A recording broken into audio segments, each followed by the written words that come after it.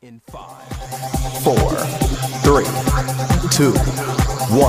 Obi Trice, real name, no gimmicks.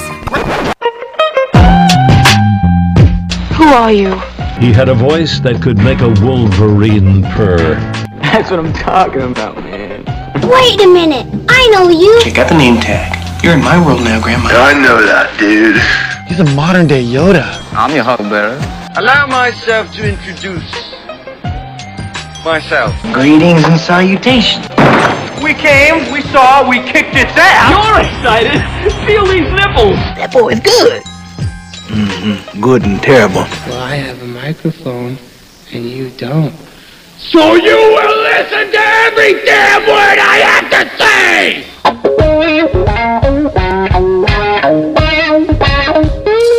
This is the Mike Rutherford Show on the Big X. Sportos, motorheads, geek bloods, wastoids, dweebies, they all adore him. They think he's a righteous dude.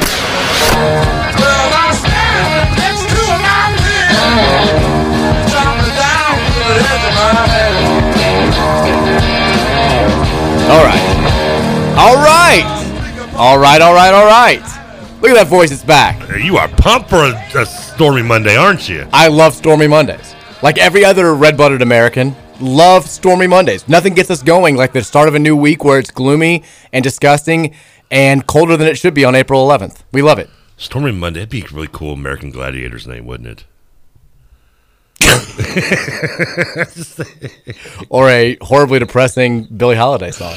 I'm somewhere mixed between like Stormy Daniels and like, for some reason my mind went there first, and I'm thinking Stormy Monday. I'm like, I could see her like coming out like the big 80s hair, like lightning bolts, and what a way to start the week. That'd be cool. Remember American Gladiators? What a great show. Welcome into the Mike Rutherford Show, Monday edition. A taste of what's to come over the next 5 days. Record distraction right there. In the opening 60 seconds. We're here until 6 o'clock as always on 1450 and 96.1 The Big X.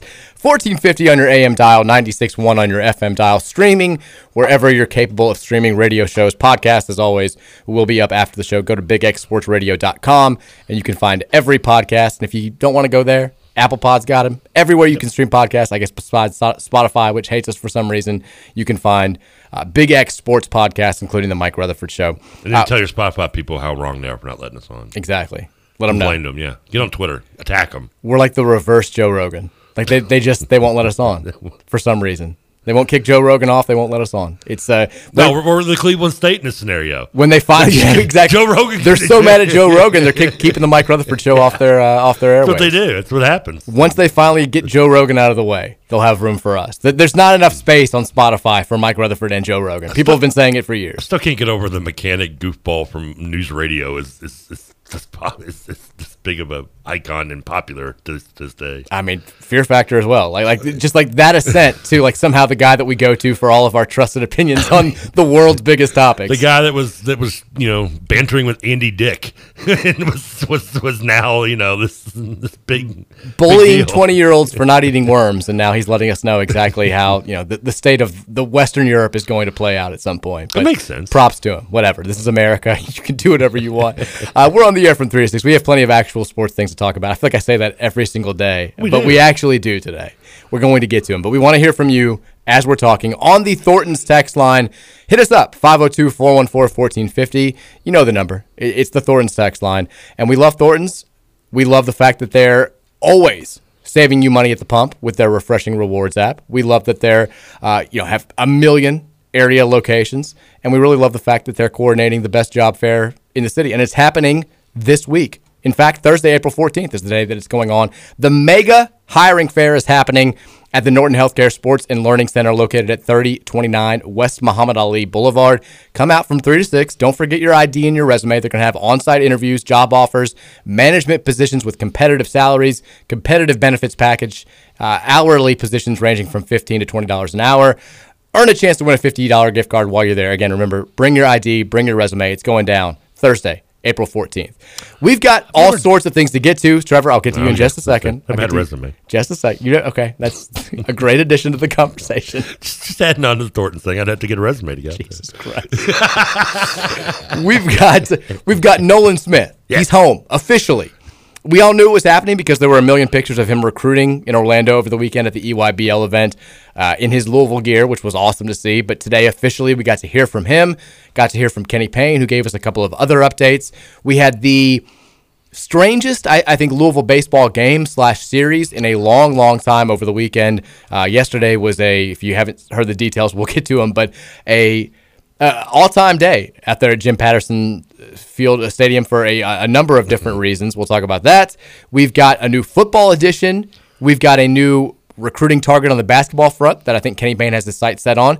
Also a new transfer to talk about. Not really new, but a official transfer target that Louisville is a finalist for. We'll get to all that good stuff. And then I'll also share my thoughts on Disney on Ice. And another Rutherford household disaster. We can't go one weekend without one. Electricity go out again? Didn't go out this weekend. Thank God. That's good. But I know everybody wants to hear about the disaster, and we'll get to it. But before we do any of that, animal was in the walls. You've already heard him 7 times today in the first 5 minutes of the show. But an official welcome in. You're like the Nolan Smith of the radio show. We haven't officially welcomed you in, but everybody knows you're there, and everybody's already heard from you. Yeah.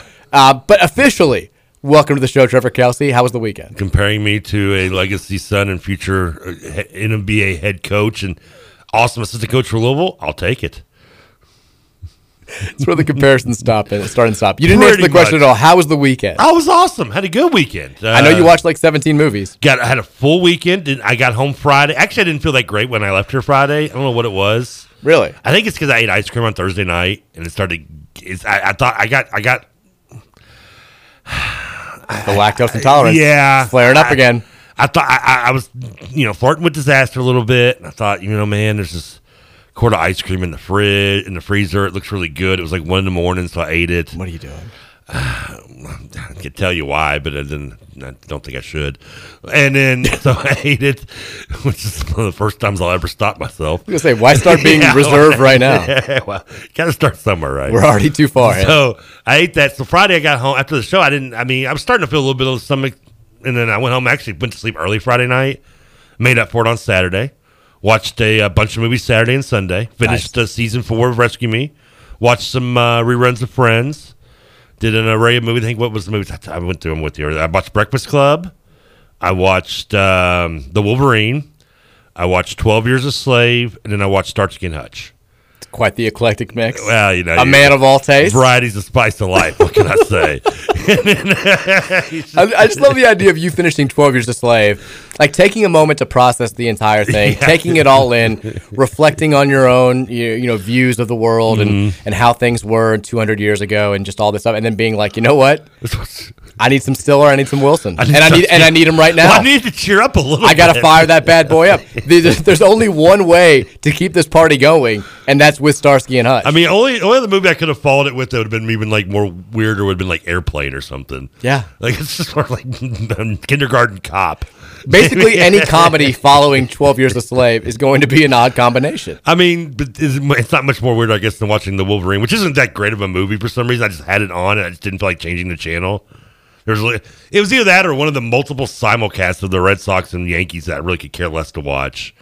It's like, you're low on sports and ESPN when you're simulcasting like the second regular season game of these two teams on 3 of your channels. Which, by the way, the Yankees and Blue Jays start their series tonight. Oh, man. Blue Jays start 2-1. The Reds, a little bit of a rocky start, but not too bad. Hell, I'll take a 2-2 split. Yeah, I mean, in Atlanta. I watched a little bit of the game on Sunday. Hunter Green, future star. Yeah, it's right here. Couldn't have looked better. I'm hearing those rumors here, and he's a stud in waiting. Mike Moustakas, wake the F up. I'm losing patience already. Moose and the Punisher I'm already, just everything they do is starting to annoy me already. If it makes you feel better, our big trade guy from the Twins last year, Barreros, went 1/3 of an inning, and his first start is our number 1 starter this year. Gave up 6 runs and 1 out in 1 inning. Not a good start for him. Watch you like me to text some smack talk to my buddy Dylan, the Yankees hitting coach? Oh, yeah.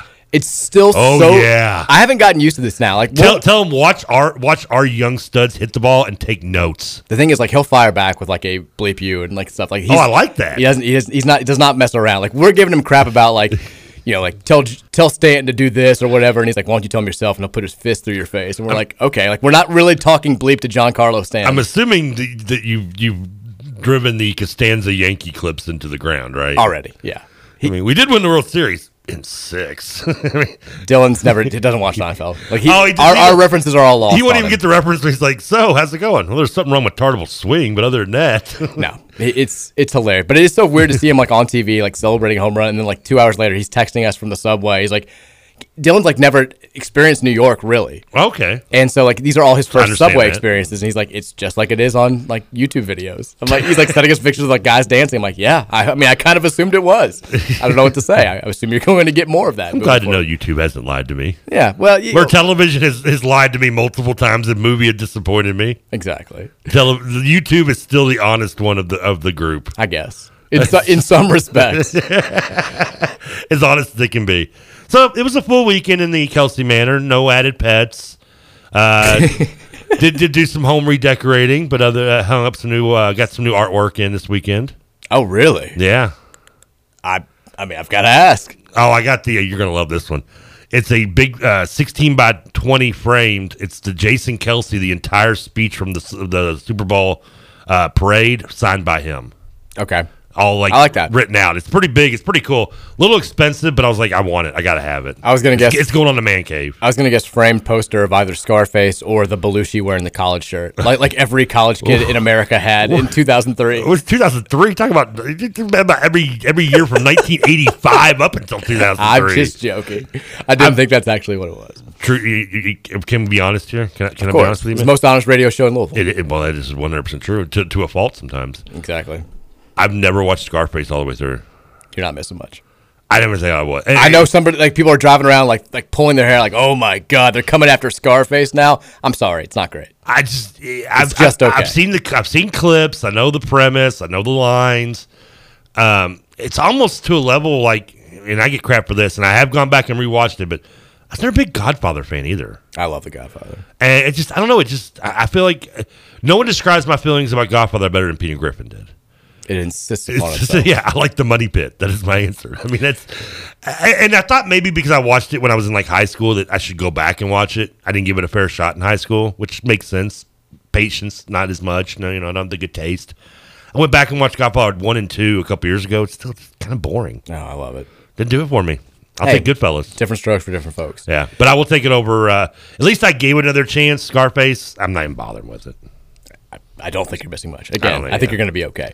I want to get to my weekend in a little bit. You had a full weekend too, though. Oh my God, we had a full weekend. I mean, yeah. We'll get to that. I do want to talk sports first, though. I say that at 3:16 now, as I've let you just do your Trevor thing, but that's fine. Yeah, now we had 2 days to describe. You're good. People tune in. They know what they're getting at this point. Let's start with Nolan Smith, because not a shocking development. I guess I should start here, because there's one announcement that we're still waiting on. Well, roster announcement that we're still waiting on. So Friday, I told you I came in here. I said my understanding is Jalen Withers going to announce today that he's coming back. JJ Traynor Saturday. Yep. Rose Wheeler Sunday, and then Nolan Smith will officially be announced on Monday. 3 of those things happened.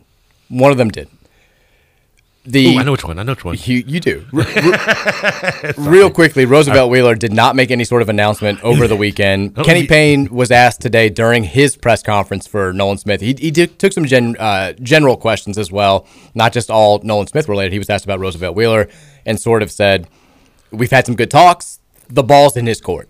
And I think U of L, like the Kenny Payne and the other people within the program, their understanding going into the weekend was they were going to hear that Wheeler was going to come back, and that was going to be his announcement. The fact that it hasn't happened, a little bit of a surprise, I think, to some people. We'll see. Like I think Kenny Payne I think he was being just like us, open and honest with everybody when he said ball's in his court.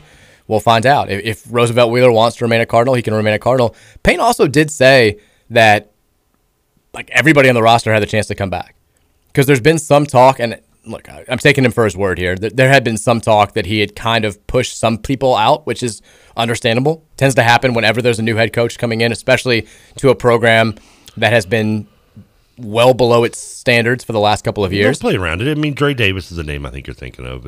Just because that was the report. It seems to be the more popular consensus guess on which name you're talking about. There were actual reports out there that kind of said, Dre and Tay Davis still wanted to be Cardinals, and they were kind of told. And both of them have said in their announcements, making it even more interesting, like we're both leaving open the possibility of coming back to Louisville, which I don't understand. But Payne today said anybody who wanted to come back could have come back. We, made the same pitch to everybody, and if you want to come here and work, great. If you don't, you can go somewhere else. And the guys that we all thought were going to come back chose to come back, and the guys that we all thought weren't going to come back haven't come back, and there's one name out there that we're waiting on. It's Roosevelt Wheeler. So we'll see. Does that worry you a little bit, though? It was thought that he was going to make the announcement on Sunday. I thought that was a little weird. He was going to do it back-to-back days, but I would have stretched out. Maybe that's what he's doing, but do you get a little worried that maybe he was supposed to say something on Sunday and then changed his mind, possibly? Possibly. I mean... Or does Wheeler's return or non-return not move your needle at all? I'd like to have him back for all the reasons we've talked about when we've been discussing the roster for the last few weeks. But if he doesn't come back, I don't think it's a make or break. Whatever. He can make his own decision. If he doesn't, this is a kid who's been injured off and on for the last 3 years, is finally getting healthy. I think we're finally going to get a chance to see the real Roosevelt. I mean, he hasn't had an offseason where he's been able to work out and practice and get better for the entire 7-8 month period since he was a sophomore in high school, since he was 16 years old. So this is a crucial 5 month period coming up for him and his evolution and his future as a basketball player. So I'd love to see it happen here, especially given Kenny Payne's reputation for developing big men. But if he chooses to go somewhere else, then I'll wish him the best. And I don't think it's going to make or break the next several seasons of Louisville basketball. So what you said, it'd probably be best his best for him to make the decision as soon as possible, so he can get to work on those things. Agreed. Because I would think that he's maybe slightly working on these things, but not to a level where he should be if he's also trying to contemplate where he's going to end up. Yeah, I mean, the first summer session is going to start here in about a month and a half. So they'll have, and you'll be able, once that starts, you can have those once a week full on practices. And then they'll also have the individual workouts in the off season, lifting sessions and all that good stuff. So yeah, he's got a couple weeks to figure out what he wants to do, but you don't want to wait too long because transfer portal's heating up. Louisville's in on some new recruits that we're going to talk about today. Roster spots are going to start, I think, going away here relatively soon. And if you don't want to get recruited over, whether it's a guy who's played 4 years of college basketball already or a guy who's coming in to play his first, then going to have to act pretty soon. But Nolan Smith is the big story of the day. And I thought it's strange that I'm old enough to be in a position where, I was technically writing about Louisville sports the day that Nolan Smith committed to Duke and remember vividly, where I was. I hadn't started doing Card Chronicle yet. I'd started doing the Card Report, which eventually became Card Chronicle very quickly when I signed. Why'd you change the name? Well, I signed over to SB Nation, and they chose the name. Fun story. I wasn't allowed. They didn't want "the" in the title of their website names because apparently that's not good for search engine optimization back in 2006. I blame Facebook for that. Blame Facebook. But so I was working at damn movie. I was working at Bellarmine. It was my junior year of college, and it was that spring. And everybody kind of already knew that Nolan Smith was probably going to go to Duke. Yeah. And it was going to break all of our hearts. And I remember being there. I'd written up the little thing on the Card Report to tell the story. And I remember watching the full press conference. Well, great Bellarmine PR office employee, just watching Nolan Smith press conferences and doing nothing else during my time there. But I vividly remember being there and just thinking, I understand it, but it kind of sucks. This is a kid who's one of the best prospects in America. We were, at that time, still looking to up the recruiting, especially at the guard position. And that was 2010. That was... Yeah, I mean, we were, Sosa and McGee had been our point guards for the last 4 years. Yeah. I think we were all kind of waiting. Those guys had their moments for sure, but I think we wanted to have, an NBA-type point guard coming in. And, we had Peyton Siva on the roster still, but Smith seemed like a no-brainer. And he was great at Duke for 4 years, don't get me wrong. But... I was watching his press conference, and he was so. It made you hurt even more that he wasn't going to be a Cardinal because he came off as so affable, so likable, so articulate, just really smart kid. Answered every question with wisdom beyond his years, and you're like, well, damn, this is what it awesome. This is what you want at a program like Louisville is legacy kid, fantastic player, and one who's going to make you proud during all 4 of his years as a Cardinal, or however long he chooses to stay. And it's cool now, 12, because he made that choice. It was 06 when he committed, because he graduated in 2011, was his last year as a player. Okay, yeah. So it's been for some reason, I was thinking he was right before that. I don't know why. Yeah, he was 06, 07. Okay. So he, 15 years later now, is back in town, and he's here to stay. And I love that he said the first thing that he did when he got into Louisville was go to Cave Hill, go visit his dad's grave, and talk to him about gonna make you proud, happy to be here, all those good things. It sort of drove home. And again, like, I'm a person who wasn't old enough to experience Derek Smith here as a player and how much he meant to some people. But like, just talking to my dad, talking to my brothers, talking to people who did go through that era, and the way that they talk about Derek Smith, both as a player and a person. Hell, hearing Kenny Payne today talk about how like Derek Smith was like a father to him and all this stuff was just so endearing. And so it made it really cool to hear Nolan talk, to see his wife posting pictures of their kids, taking pictures at the Yum Center with the Derek Smith little banner that's out there in the concourse that they'd done every single time that Duke had played at Louisville since Nolan had been on staff. Like, it's just the whole, and I know the family atmosphere has been a thing that we've talked about since the day KP was officially hired, but this drives it home. And I thought it was awesome. And not only do you get that element, but you get a guy that everybody in basketball circles says he's a future star. I mean, Coach K apparently told Nolan Smith, like, this is a great business decision for you. You're like, we think the world of you. You're obviously going to be a big-time head coach at some point in time, and this is an opportunity. The one kind of interesting thing about today's news was the rumor for the last couple of weeks had been that he was going to be hired as the associate head coach. The press release, and maybe this is just semantics, maybe they're going to establish this in the next couple of weeks.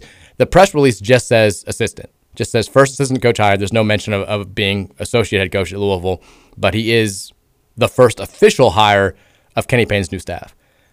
I'm happy. I think this is cool. I love seeing the reaction from all the Louisville fans who are, so desperate for good news right now. It felt like a moment today. It felt like just the perfect thing to do. I mean, it just all the stars aligned and the perfect storm and everything. And yes, it would have been even better to have him here as a player and be a part of some good runs that we had he would have been a part of, maybe in 08 and 09 and so on and so forth. But you know what? In the end, the cream still rises and everything worked out, and he's back in Louisville. And hey, I mean, if you could trade, nothing against his 4 years as a player, but if I can take him as 6 years as a coach over 4 years as a player, I'll take the extra couple of years. Possibly, as he's here recruiting as much talent and contributing to us winning as much as he could have when he was 18, 19 years old. Would love to, like you said, love to have him as a player, but he's finally come home. Sometimes it takes a little longer sometimes that road's a little longer and a little windier. Takes a little more. He didn't have MapQuest back then. Or he did have MapQuest. That's probably why he ended up at Duke and not Louisville originally. MapQuest, we all know MapQuest was liars. I'll tell you the time they sent me to an Amish farm. But he's here now, and I'm happy to see it. It does seem perfect. Now let's see this other. Are we going to get the Milt one out of the way next, or we're going to get who the surprise behind door 3? It's like we're playing Let's Make a Deal over here. It's like we know behind door 1 is Nolan, which is a winner. We think behind door 2 is Milt. Well, yeah, but it could be like a possum or something. And then what's behind door 3? Is it a raggedy bike? Is it a brand new car? I think right now it's nothing. I mean, what it sounds like. I'd like to know what it's going to be. That's so. No, now that we've got the obvious out of the way, and it's a great story, and it's obviously the good thing to have. Let's now fill out the gaps of the mystery. Yeah, I think that because Kenny Payne was asked about the assistants today, and he sort of said, "I don't really want to talk about the rest of the staff right now. Let's keep the focus on Nolan. I think we've hit a home run here. Let's just." That be the focus of today. Yes. And that's the right answer to do. Put the focus on the guy who deserves the focus today. The focus on the other assistants will come when their day is here. I do think that initially they had wanted to announce the entire staff together. Are you inventing words like me now? Just you. It's the Rutherford Show lexicon. Unst to my knowledge. Continues to expand. Unst to my knowledge, they were going to announce. I think they wanted to announce the entire staff at the same time. I think the holdup has been this third assistant who... We don't know who it is. It's door number 3. I think that Kenny Payne had an idea of who he wanted it to be, and then it ended up not happening. Talking about the LaSalle coach? No, I'm not gonna say. Yeah, I don't. I think, but I don't have it. I mean, I don't. Again, if I felt, I'm not gonna do the whole I know something because I don't know it for sure. I think I do, but I don't feel confident enough to put it out there. But I mean, there've been just pick one of the 7 names that have been talked about for the last couple of weeks, and you can guess one of the guys who stuck around. You had coach at Oklahoma State, coach at Indiana. You mentioned the coach at LaSalle. 3 of those guys have basically been re-upped at their current positions and said thanks but no thanks. I think one of those guys was the one that originally Kenny Payne thought he was going to be able to bring on. But there's still been talk about Jerrance Howard. Ashley Howard's been out there as well. I think maybe there might be some new names floating around, but we should find out pretty quickly who's going to fill that 3rd spot. But it was so cool this weekend, again, before the official announcement of Nolan Smith happened, to see pictures of him down there at the EYBL event in Orlando, wearing the Louisville gear, sitting there, stalking the recruits and stuff. And he said today, I use the word stalking. Well, I mean, it is stalking. You're a shark, right? Yeah, you want your coaches this time of the year to be sharks out there. And he kind of there were pictures of him where he kind of looked like I'm that dude. I'm one of the hot names in the coaching world. I'm going to go take your guys.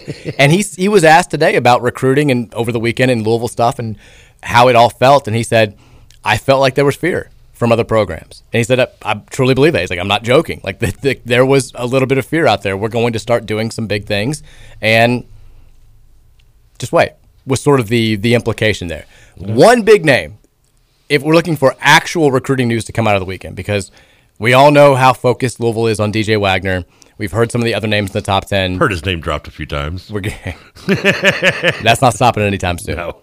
But the big name that I think came out of this weekend, because Kenny Payne's original plan was to go to Indianapolis for the AAU, the Adidas event there, spend one day, and then go down and hang out with Nolan Smith at the Nike EYBL event and start recruiting there. In Orlando. He chose to stay at Indianapolis for another day. Ooh. And there's only one reason. Ooh, yeah, I would think that somebody there's got his attention. Elijah Fisher. I like the name. He's a 4-star, high 4-star, low 5-star prospect, depending on which service you're using. Okay. 24/7 Sports has him as the number 21 overall player in the class of 2023. He's out of Crestwood Prep in Toronto, and apparently was putting on a little bit of a show in Indy. And there's some talk that he could reclassify to 2022, which would mean he could play on this coming team this winter for Louisville.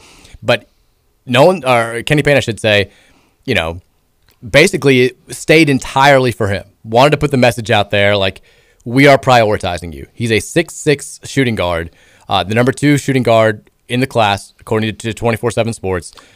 That's not next year's class; it's the year after, right? I think you were searching when I just said. Other than he is 2023, but the notion is that he is probably going to reclassify. Yeah. I heard reclassify. I think he's a kid he's one of these kids.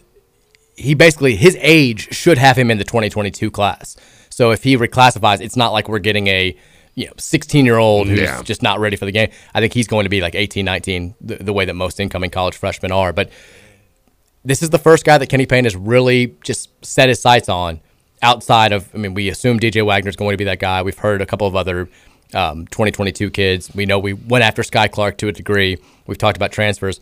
But this is the first one that we hadn't really heard about Louisville being a factor in. And then, boom, he's in on, so much so that he skipped his a day in Orlando to spend more time watching Elijah Fisher. 6'6" guard.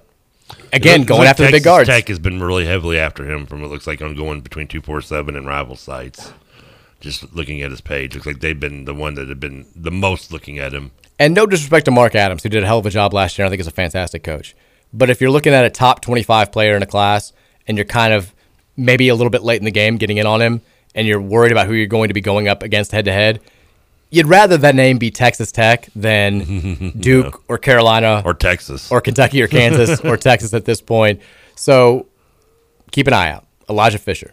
We'll see. Let's keep that name in mind. If you want to make we talked about Kenny Payne trying to make this early splash and getting the fans all, juiced up for recruiting in the future and all this stuff, that's one name that would do it. That'd be a nice little start. We've talked about Devin Ree in the 2022 class, but he's a lower end player. I think he's got fantastic potential. I think he could be a terrific college player, but he's, around 80, 85 in the recruiting service rankings for that class. This is a top 25 player and a kid who could end up reclassifying and joining your team for next year. I love how between whichever site you're looking at, he's listed anywhere between 6'5", 6'7", and 185 pounds and 210 pounds. Oh, is he?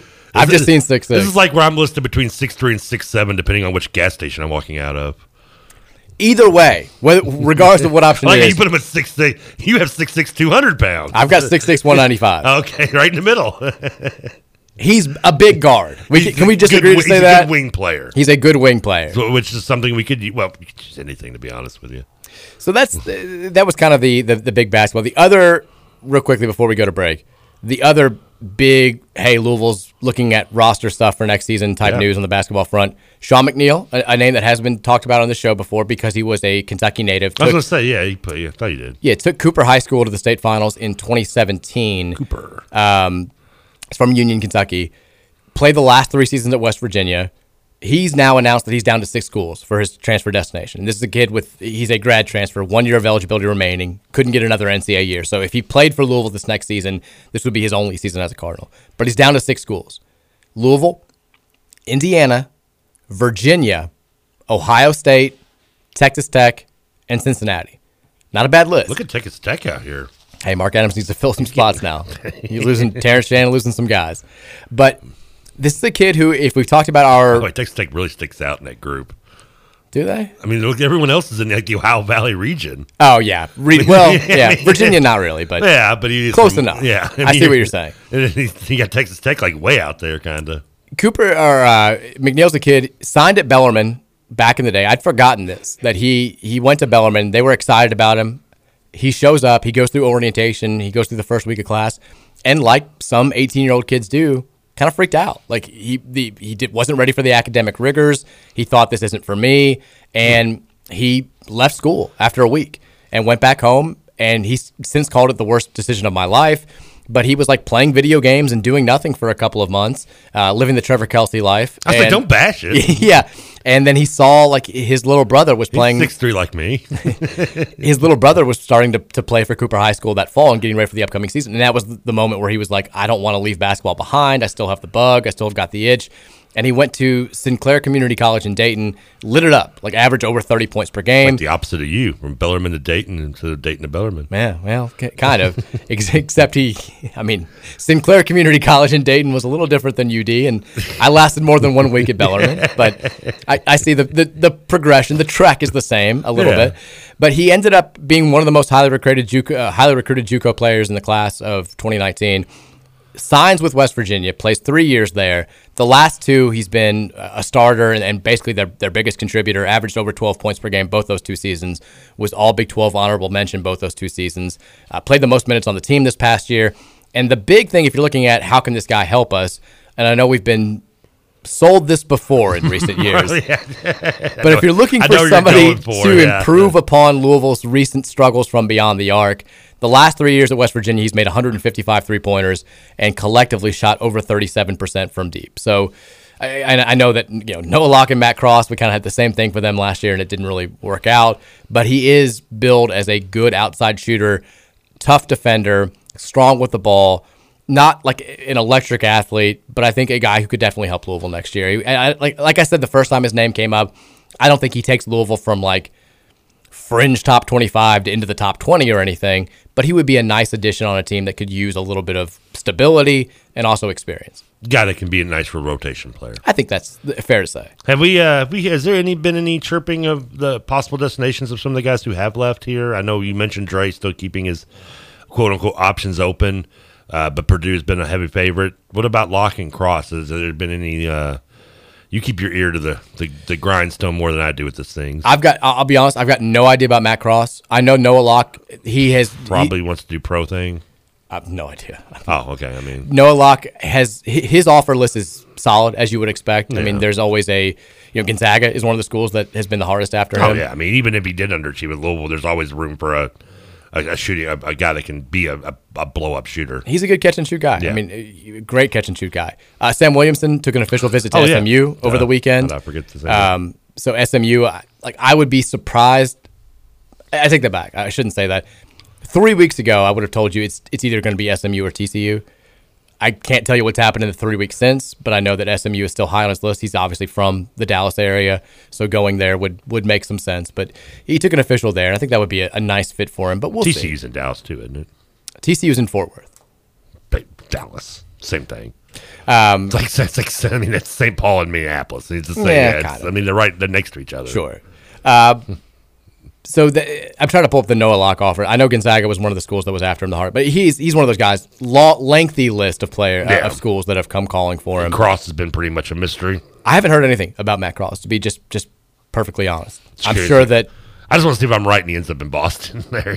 I mean, I'm sure that schools have reached out. I'm sure he's taken, but he is notoriously aloof. Like, he's not going to be the guy who's like hitting up Jeff Borzello and being like, here, these schools are reaching out to me. Like, you're probably going to have to like search for Matt Cross, like track him down if you want to find out what's happening with him. So we'll see what happens on that front. All right, we've talked long enough. We'll go to break. When we come back, we'll read some of your texts. We'll also recap a wild Sunday at Jim Patterson Stadium and get to the other big news of the weekend in Cardinal sports. It's the Mike Rutherford Show on a Monday here on 1450 and 96.1 The Big X. Hanging around, nothing to do but frown. Rainy days and Mondays always get me down.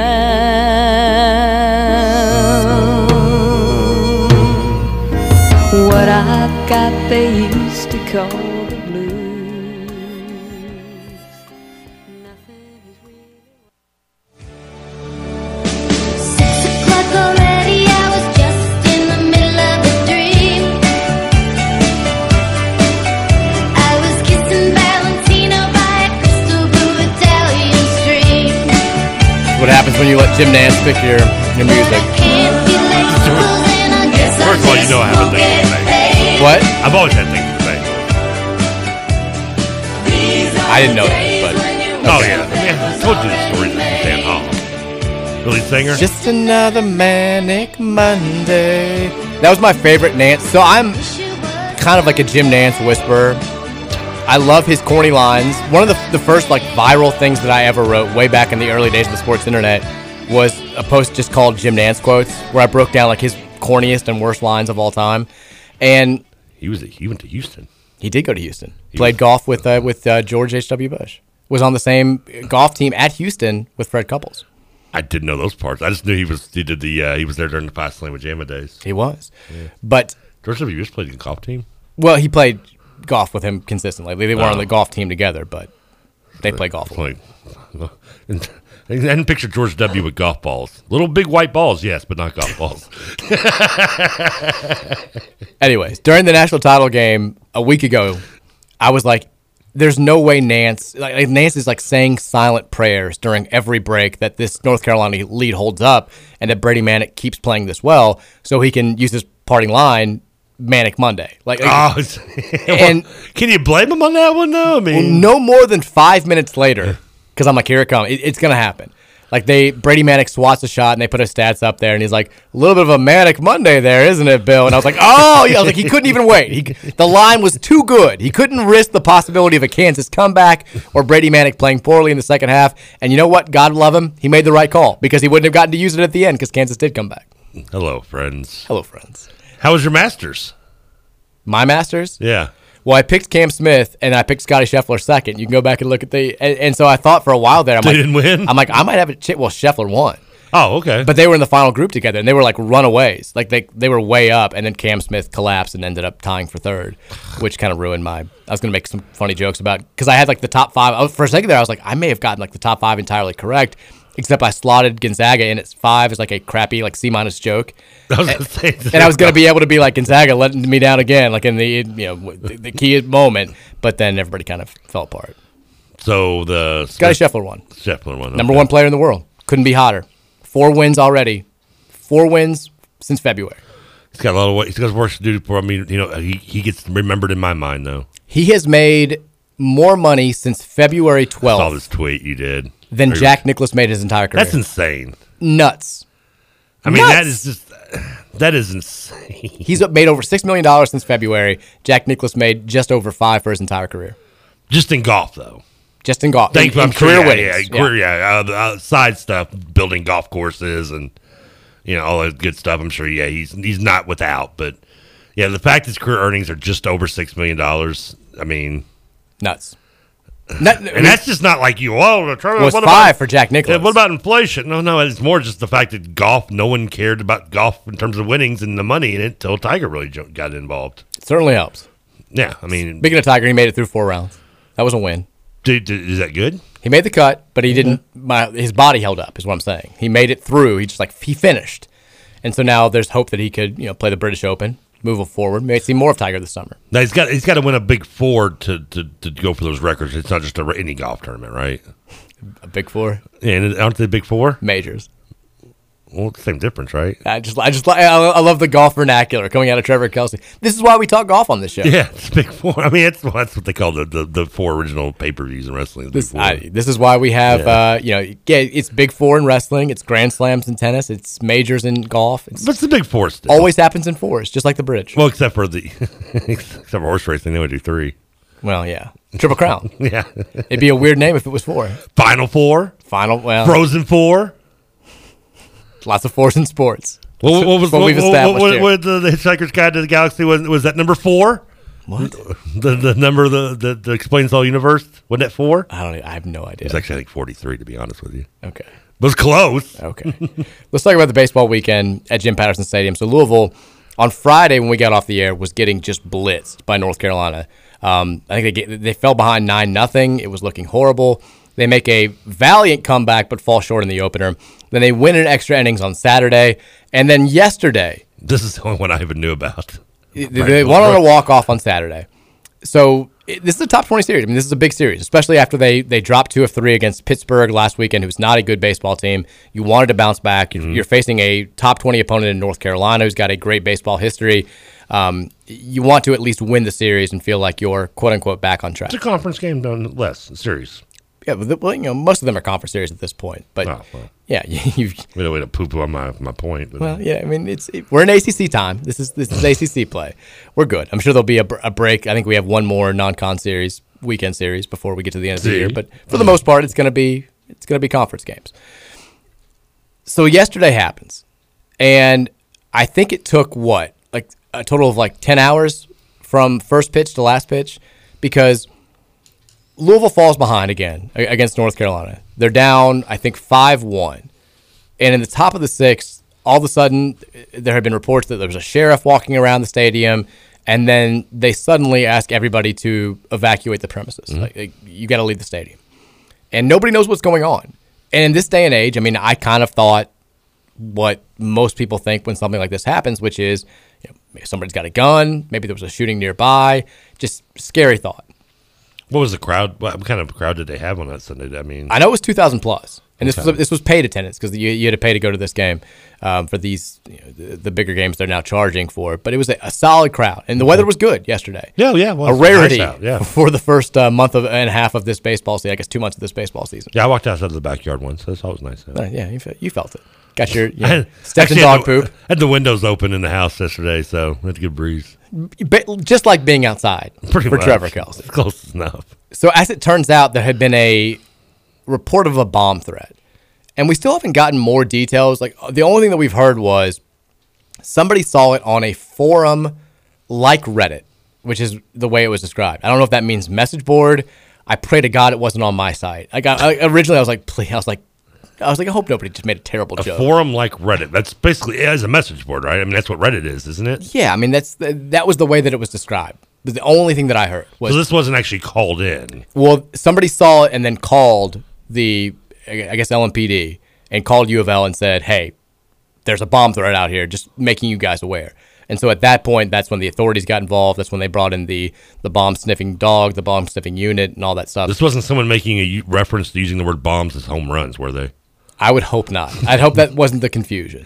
I mean, I could just see someone maybe being overreacting, maybe possibly. Thankfully not overreaction because nobody got hurt. But yeah, I would like to see the actual message just to see if this was something that got lost in translation or if it was some, because it's an odd thing to be like, hey, on any sort of public forum, I'm going to bomb Jim Patterson Stadium during the Louisville, North Carolina baseball game. It feels like a strange claim to make. It feels weird too. Like, if I'm the one calling it in, like, I feel like I'm the one making the threat. Like, you just read it online. No one actually.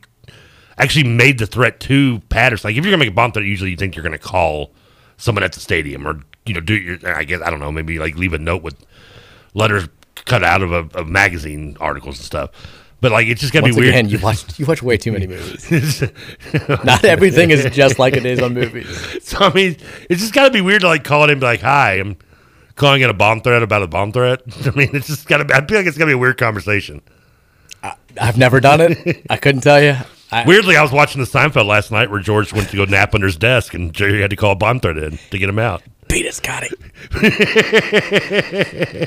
So they have this delay. They have a lengthy delay while they inspect Jim Patterson Stadium, get the all clear. Everybody can come back in. I think it was like 2 hours between pitches. And like I've seen a couple of North Carolina fans who've been like, well, this is just a U of L baseball fan. They saw that things were going wrong. And I'm like, is anybody that much of a diehard Louisville baseball fan or a fan of anything to openly call it a bomb threat when there's no guarantee that it's going to be effective? Like it's not like this is like going to guarantee Louisville victory. I promise you. It was just as likely there could have been a delay yesterday and North Carolina could have kept kicking our ass afterwards. And like your whole thing, you're potentially risking a lengthy arrest would have just been all for naught. And also, like, even if it did work, and it did, was it really worth risking getting arrested for Louisville to win a conference baseball game on April 10th? I promise you, North Carolina fans, if a Louisville fan hadn't used calling a bomb threat during the Cragthorpe era or during 2018 football season or at any point last year during the basketball year, it's not going to happen to get out of avoiding a game. Yeah, once we started getting screwed with the officiating down, I mean, if there was ever a time for calling a bomb threat, it was the North Carolina basketball game at the KFC Yum Center when Armando Bacot was getting away with murder and like the officials were openly just trying to screw us. That's when you call in the bomb threat. Surprised someone didn't call the authorities. Like saw someone on a Reddit-like message board and saw that there was a murder going on at the Yum Center during the North Carolina game. They're like, I'm calling the cops. Should have been. I felt like doing it. There's apparently a murder going on at the Yum Center. I felt like calling somebody, some sort of authority figure. It didn't happen. But so Louisville comes back after being down 5-1 at that point. They end up tying the game. It goes to extra innings after that lengthy delay. They end up playing 14 total innings. And after 4 straight scoreless extra innings, Jack Payton leads off the bottom of the 14th with a double. Levi Usher was intentionally walked. Logan Beard bunts them both over. And then Isaac Humphrey plays hero with a line drive. Former Kentucky player? Not Humphreys. Oh. Isaac Humphrey. That's a hell of a batter's box. He laced one off the right field wall, and U of L now with its second consecutive walk-off win. Fantastic finish to a very, very bizarre day. I think every Louisville baseball fan who's been a diehard for a long time will tell you one of the most bizarre afternoons/evenings in the history of Cardinal baseball. Yeah, it was definitely weird. Like it caught my attention. I didn't realize I wasn't paying that much attention to the series over the weekend until I saw that and I was like, this is, I don't know. It's just like you said. It just seems so weird of all the moments and games and sporting events that supposedly the Louisville fan would pull out. Last time we had a bomb threat was what, Trinity? When Jeff Brom was... That wasn't a bomb. That was the dude making an obvious joke about burning it down if Brom didn't come here. Well, that could have been what this situation might have been for all we know. We haven't seen the message on the message board. I'd like to see it. I'd like to figure out exactly what took place here because, like, also, it always feels strange when the threat is like a bomb just because that so rarely happens in like sporting events. Like you don't hear about like bombs going off. You hear some talk about somebody's brought a gun in and that's terrible shooting and like you don't even have like threats where they actually find bomb. Like, it just seems like a dated thing. Well, usually someone that's going to let off a bomb in an event like that is not going to call it and give themselves a warning or like tell anybody that could potentially give it away. Exactly. It's usually when someone's calling it a threat. Not that you should ignore it, but more often than not, that's all it is a threat. Wild days. Strange world. Here we are. But Cards win, more importantly than any of that. Yeah, and the bottom line. Louisville baseball gets a win. And they now are in, I think, at least one of the Baseball America poll I saw this morning. They are number 9 in the country after getting the series win. Yeah. So, it's top 15 team playing well. We weren't even ranked to start the year. No, we weren't. Well, there are like 9 different polls. I think we were in a couple of them, but most of them not. I think we now know because start a poll. Louisville's played 31 games now. They're 9-3 in the ACC. They're 23-8 overall. Good record. I think we now know the offense, which was a little bit of a concern at the beginning, is good enough for this team to make a very, very deep run in May and June again, the arms are going to have to get a little bit better. And the bullpen was tremendous on Sunday. Good, because that was where most of my concern was earlier in the year, at least. Yeah, I mean, the bullpen, we gave up 5 runs in the first 3 innings and then 11 straight scoreless innings after that. That's what we need moving forward. We have to find the arms. Maybe we found something on Sunday in a weird way that's going to help propel us to an even stronger second half of the season. But the offense has been really, really good in recent weeks. I feel good about that moving forward. We've just got to get, especially the starting pitching down. We've got to get a little bit better. And we don't have that dominant number 1 starter that we're accustomed to having. I mean, Roger Williams has had the conference pitcher of the year like 45% of the years he's been a pitching coach, which is remarkable. And to not have a guy who doesn't seem like is going to be in contention this year is bizarre, but you got to find other ways now. Or maybe you have to find that guy who's going to develop into that type of threat in the second half of the season. But great to get a series win. And McDonald, I trust. I believe he'll do it. Same. I mean, you know that you're going to get the most possible out of your team. He's given me nothing in 15 years or so plus to tell me I shouldn't trust his opinion. Absolutely. And wait for the cake to bake. Another big week on the horizon. The Cards are going to host Cincinnati tomorrow night at 6 o'clock, and then they go to Tallahassee for a 3-game set at Florida State. And then a week from tomorrow, Kentucky comes to town for the first of, I think, will still be 2 Battle of the Bluegrass games, even though the one 2 weeks ago got postponed in Lexington because they're afraid. Yeah. They're afraid. But big few weeks coming up here for Cardinal baseball as they continue to chase like their 75th, 100th, millionth Atlantic Division title. Who did the Reds start off with this new series with this week? Man, I couldn't even tell you. I haven't looked. I know the Blue. Like I said, I mentioned the Blue Jays and the Yankees start their series tonight. We have, I think it's, we have 2 against the Guardians, against Cleveland. Off tonight. Yeah, I don't recognize the Guardian name. I'm sorry. Against Cleveland. Yeah, I'll settle for that one. We have 2, and then we're at L.A. this weekend, which is going to be not great for 4 games. Angels or Dodgers? Dodgers. Does it either or really? Either or, but still the less preferred of the 2 options. And then they go to San Diego right after that. Oh, it makes you feel like the Bats aren't doing much better of a start. Hey, they finally won. It wasn't my voice. When you go 1-5 in your first series, it's not. Look, they're off today though. They're off on Mondays. So. I can't stress this enough. Not my fault. This is not on me. No. Use me to do your intro videos. It's not going to be my fault if it goes horribly. I promise. Kentucky like a slugger bat. It's not what I said. Something along those lines. It's not. That wasn't the text. Bred like a thoroughbred in the Derby. Legends are not born; they're bred. They're bred. Shut up. I mean, don't they have to be born before they're bred? Shut up. Let's go to break. When we come back, in a lab. Shut up. When we come back, we've got football news, positive news on the football front. I'm going to share my memories of Disney on Ice and another Rutherford family disaster yesterday morning that we're going to talk about. I had an experience at Disney on Ice, which was otherwise fantastic, that I've got an issue with, and I want to get the text line support. We'll also talk about the text line and take your text coming up here for the first time in hour number 2. 502-414-1450. That's the Thornton's text line. We'll hear from you next here on the Mike Rutherford Show on 1450 and 96.1, The Big X. Monday, wish it was Sunday. That's my fun day. I don't have to run day. It's just another manic Monday. Have to catch an early train. Got to be Monday, so good to me. Monday morning, it was all I hoped it would be. Trevor Kelsey keeping it straightforward today with the Monday song theme. I like it. We were talking about during the break, though. The day of the week with the most songs, not necessarily like about it, but with the day of the week in the title. Yeah, it's got to be in the title. I think Monday probably has more than any other day of the week. I mean, we do 6 songs on a day in here, and a lot of times I can usually get like right without having to using Google. I can usually get 4 or 5. If I can think of 4 or 5 off the top of my head, I know I'm good. Google will help me with the 6 usually. And like when I was doing Monday, I was thinking, okay, let's do Monday tomorrow. And I was thinking, okay, I had Monday, Manic Monday. Obviously 2 more you'll hear later on. And then I was like, I stopped right there. I was like, let me Google, and I got the Carpenters and another song. So, but there was a bunch of them that came up for Monday too I'd never even heard of, like a Chainsmokers song, and some other songs that I was unfamiliar with, and and some that I did remember once I saw it, but didn't pick it. I mean, it's weird that Monday would be the most popular song.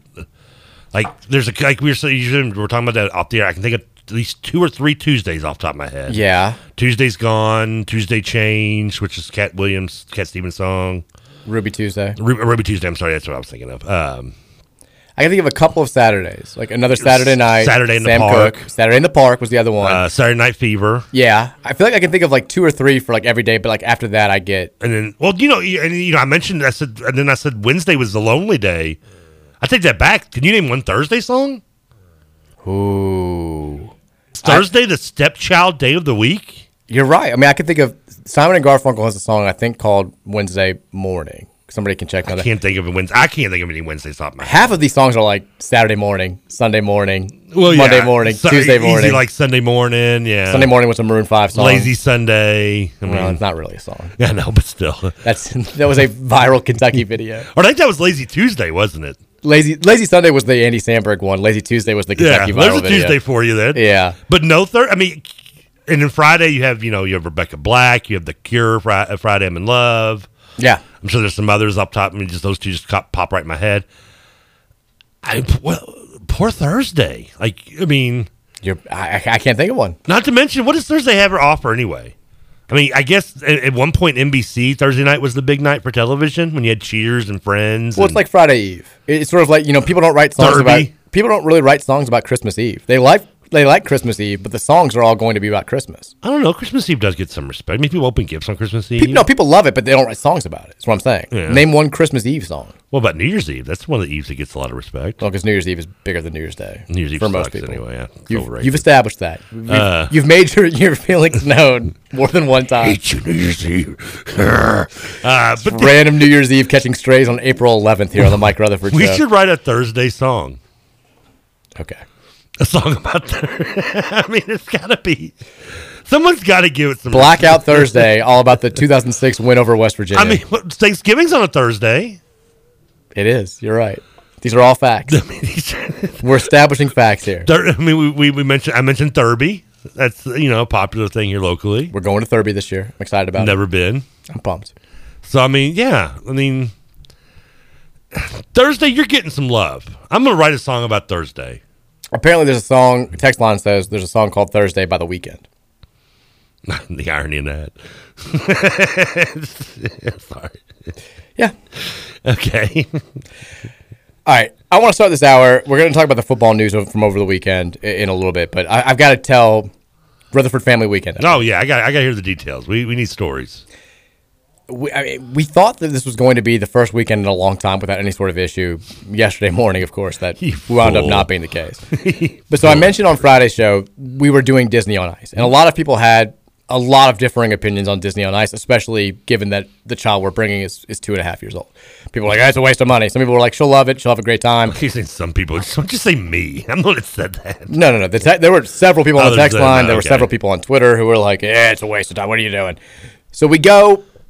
And I was more concerned during the day on Saturday than I even had been on Friday because Virginia, not for lack of trying, could not understand that she wasn't actually going to be skating with Minnie Mouse. Poor Virginia. She just kept saying, I'm going to get my skates on and I'm going to skate with Minnie. And I'd be like, well, no, we're going to watch them all skate. And she was like, no, I'm going to be skating with Minnie. And like, you can't tell her anything. She's the product of two very stubborn human beings and we got what we deserve. We go there.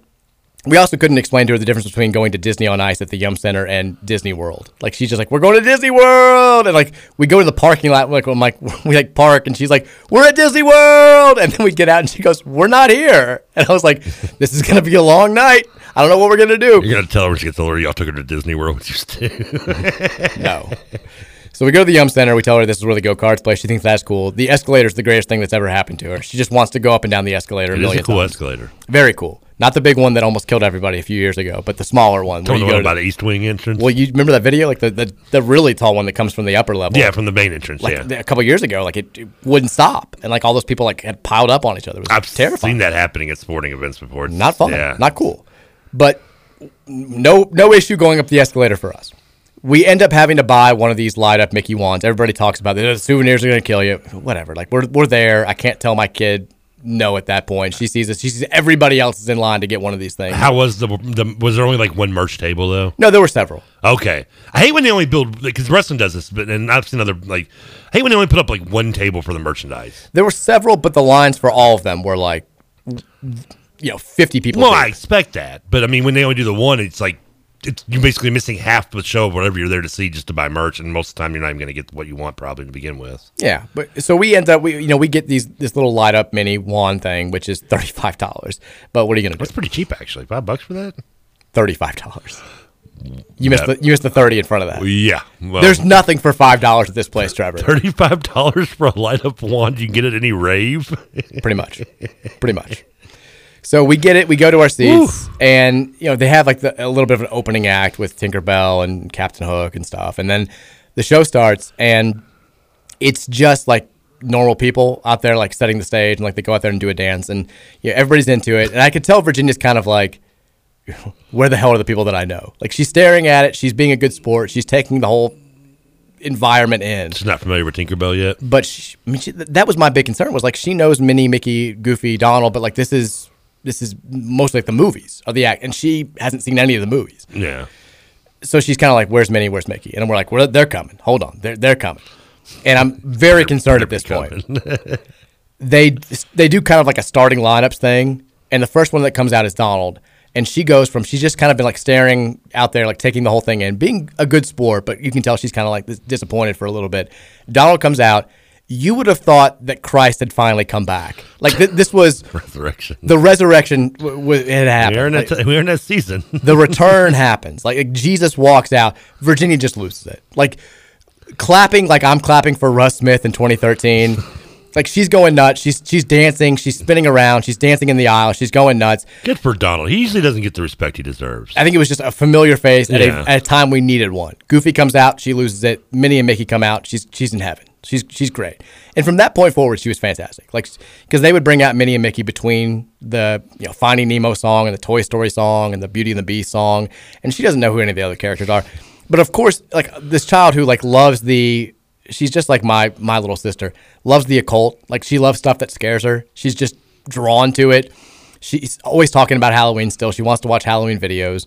And they did a song from Coco, which I've never seen. Never heard of. But it's all like skeletons. Everybody's dressed up as skeletons. There are these gigantic skeletons that come out and dance, and she's all about it. Like it's all she talked about afterwards. Like, I want to watch that skeleton movie, skeleton dance. I guess the Black Cauldron doesn't get any love on Disney on Ice anymore. It does not. That was not out there. I went saw it in theaters. But so she had an awesome night. Like she loved it. She was great. She danced. She clapped for everything. She was very well behaved. It was terrific. We go home and like we're thinking, and she's like in the best mood ever. Like she stays up to like 10:45. It's a special night. Sure, you could have some animal crackers at 10 o'clock, whatever. What time did this thing start and end? Started at 6.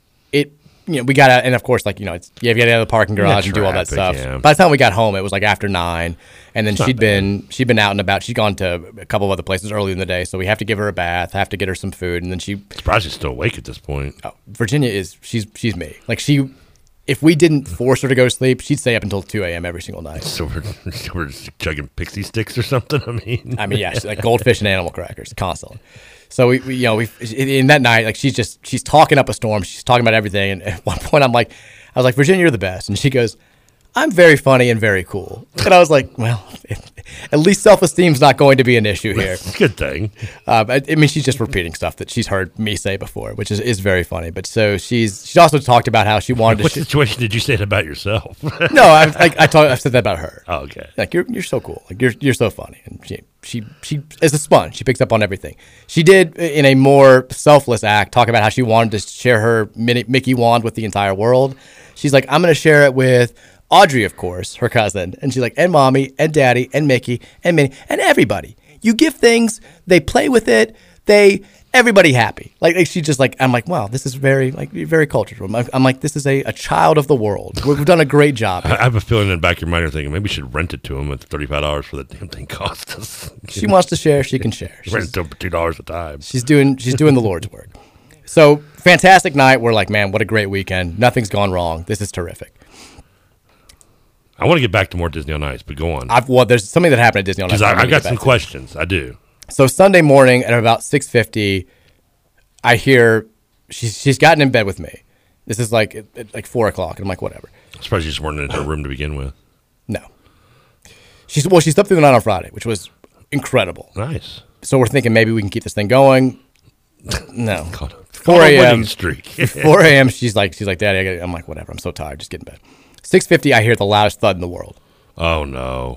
It's the second time it's happened. The first time she was fine. She fell out of the bed. She was totally fine. This time she drilled her head on the side of my bedside table. Oh, and that's she's gotta hurt. And it's like the type of immediate scream and cry where you're like, something is bad. Like this is not good. And so I pick her up and hold her, and she's starting to calm down a little bit. And I feel her head, and it's like the biggest goose egg you can. Like she's got it. She didn't get cut though, right? No blood, that's thankfully. Good, yeah. But like giant baseball poking out of the right side of her forehead, which is horrifying.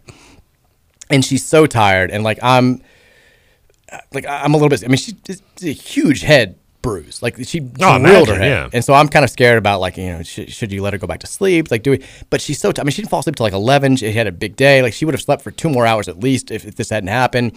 And so we're kind of going back and forth. And finally, she's like, I want to get up. My tummy hurts, and she's just not herself. And she's on the couch, and boom, vomit everywhere. Like throws up everywhere. Your mind automatically goes to concussion. Your mind goes to concussion or like some sort of head injury. But then you're also like, or is it the fact that she was housing animal crackers at 10:30 last night and she's not used to that and she barely slept at all? Yeah. So we I'm freaking out. Like she's thrown up all over me. My straight pinky Lamar Jackson hurdle shirt is gone. I apologize. I had to throw it away. This was just violent throwing up. And Mary comes down and Virginia's like, I threw up on everything. And I'm like, it's not your fault. You're fine. But she's so tired, and I'm terrified of letting her go back to sleep because, concussion, the worst, they say the last thing you want to do is go to sleep immediately. But also, she's barely slept and she's dead tired. So we call the doctor. They're like, if it happens again, take her to the emergency room. Usually one vomit for whatever reason.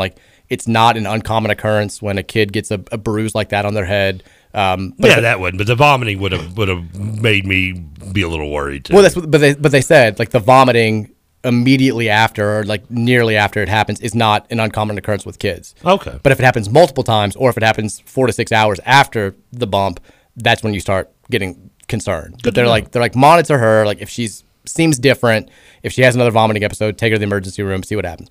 She sleeps a little bit longer. She wakes up. She's the happiest kid in the world. She's sprinting around. She's talking about going back to Disney on Ice. She wants to take Peppa to Disney on Ice. She's recreating Disney on Ice. She's talking about the skeletons, and she has a fantastic Sunday. And I'm like, thank God. So the worst casualty from that story is your Lamar Jackson T-shirt and her unicorn pajamas. If she asks for them in the next few days, I don't know what we're gonna do. They're gone. They're in the trash.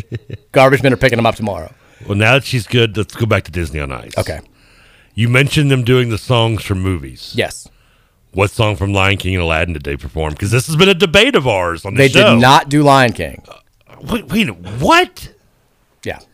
Wait a minute, they're doing Coco, the movie no one's heard of, but they're not doing Lion King? The weird thing was, though, the kids all knew the movies that, we wouldn't have known. They knew, every kid around me knew all the words to, the Coco songs, the Moana songs. I've heard of Moana. But they did not know, there were not nearly as many kids that knew Beauty and the Beast or Aladdin or, the ones where I was, belting it out with them. You did. I'm like, I can show you the world. Oh, so they did do A Whole New World for Aladdin. They did 2. Oh, they did 2 songs. They did that, and they did, what was the other one? I was going to ask you to take a guess. I Just Want to Be King? I don't know. That's not an Aladdin song. That's Lion King. Well, no, the Aladdin song had a King song.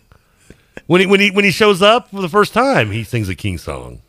Well, it's not. I Just Can't Wait to Be King. No, that is Lion King. You're right. You're thinking of the Prince Ali, Fabulous yeah. Bob. I mean, it's a Disney movie, Trevor. There's always a song about wanting to be royalty. Probably there's some sort of royalty. There's some royalty song in every Disney movie, more than likely. So I'm pretty much just throwing rocks out of a boat and hitting water on that one. No, they did.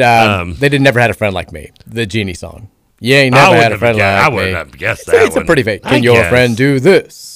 I mean, it's a famous Aladdin song. But then they did I Can Show You the World, which is the one that I think we established was the premiere song of that movie, right? That's what we both said. That. Yeah. Now the disagreement was with Little Mermaid, which they did do. Oh, okay. And they did the 2 songs that I feel like are kind of in the run. Well, they didn't do I take it back. They did 3 songs, and they did all 3 that we have debated. They did Under the Sea to start. Under the Sea, which is the song I think I said was the more popular. I said that too. I think that's the defining song. That's how this whole thing started. I said that's the defining song. I get significant pushback from my wife and many other people who say it's either Part of Your World or Kiss the Girl, which are the other 2 songs they did. And the Kiss the Girl I can accept. There's a debate. The Part of Your World one I just don't. That's the one that the text line was more I know, supportive. because that's the one that they played throughout the entire movie. Because remember, I went back and rewatched the movie when we had this debate. That's right. God love your thorough research. I mean, well, they don't call him the hardest working man in the biz for nothing. It did folks. baffle me too. I'd forgotten how just short that movie was. It's only like an hour and 20 minutes. Short ass movie. I mean, it is. We love him.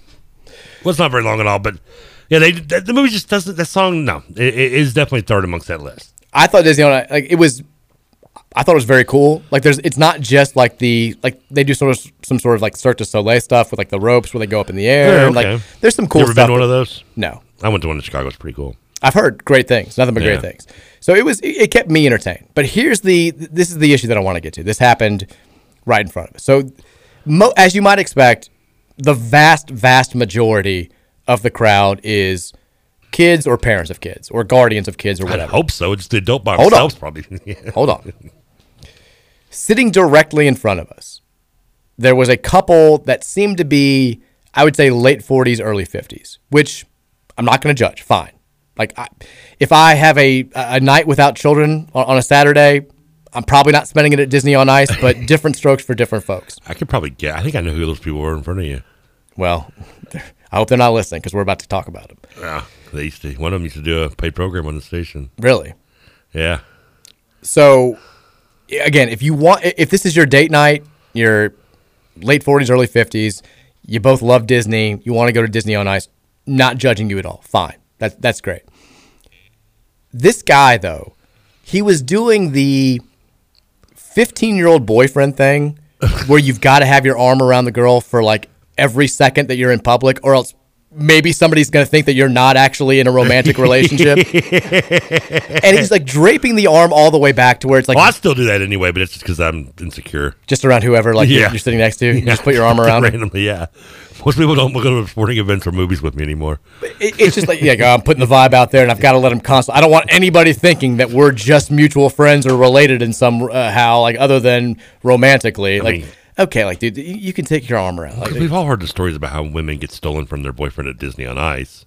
And also, like sorry, I'm not impressed. Like, what do you want me to say? Like, hey, congrats. You're 50 years old on a date with a woman. Like, awesome. Like, great. You should have had this experience at least a few times before this point in your life. Well, they could just be young. Still, just the passions could still be there. Don't hate on that. Whatever. But like the arm is your like passion's dead in your marriage. Not at all. It's like dipping below the seat, so it's like on my leg pretty much. Which fine, whatever. That part's a little weird. But like. Virginia, she sits in my lap sometimes. She's going back and forth between me and Mary. She wants to like be in the aisle and she's dancing. And if you go to an event like this, you have to at least expect that there's a possibility of, best case scenario, some mild kicking of the seats. Worst case scenario, like kid like on top of you, like screaming, like dancing. It's gonna happen. Like you have to go into this knowing that this is a possibility. Of course you are. So Virginia, like she's dancing. She's into it. She's doing like twists. She's doing a little hand motion. She's singing. I'm surprised she's not the only kid in the aisle doing it. She wasn't. Yeah. But she's like kind of hitting the seat a little bit and hitting this guy's arm from time to time. And he's giving me like the side eye thing where it's like, hey man, are you gonna stop this? And there was a split second where I was like, am I gonna get in a fight at Disney on Ice? Is this going to happen? Are you going to hit somebody with a $35 glow stick? I mean, like, if you want to drape your arm below the seat to show everybody that you're so cool that you're on a Saturday night date at Disney on Ice, then fine. But you have to at least, there's a possibility that a 2-year-old might make some mild contact with your arm from time to time during the show. Like, get over it.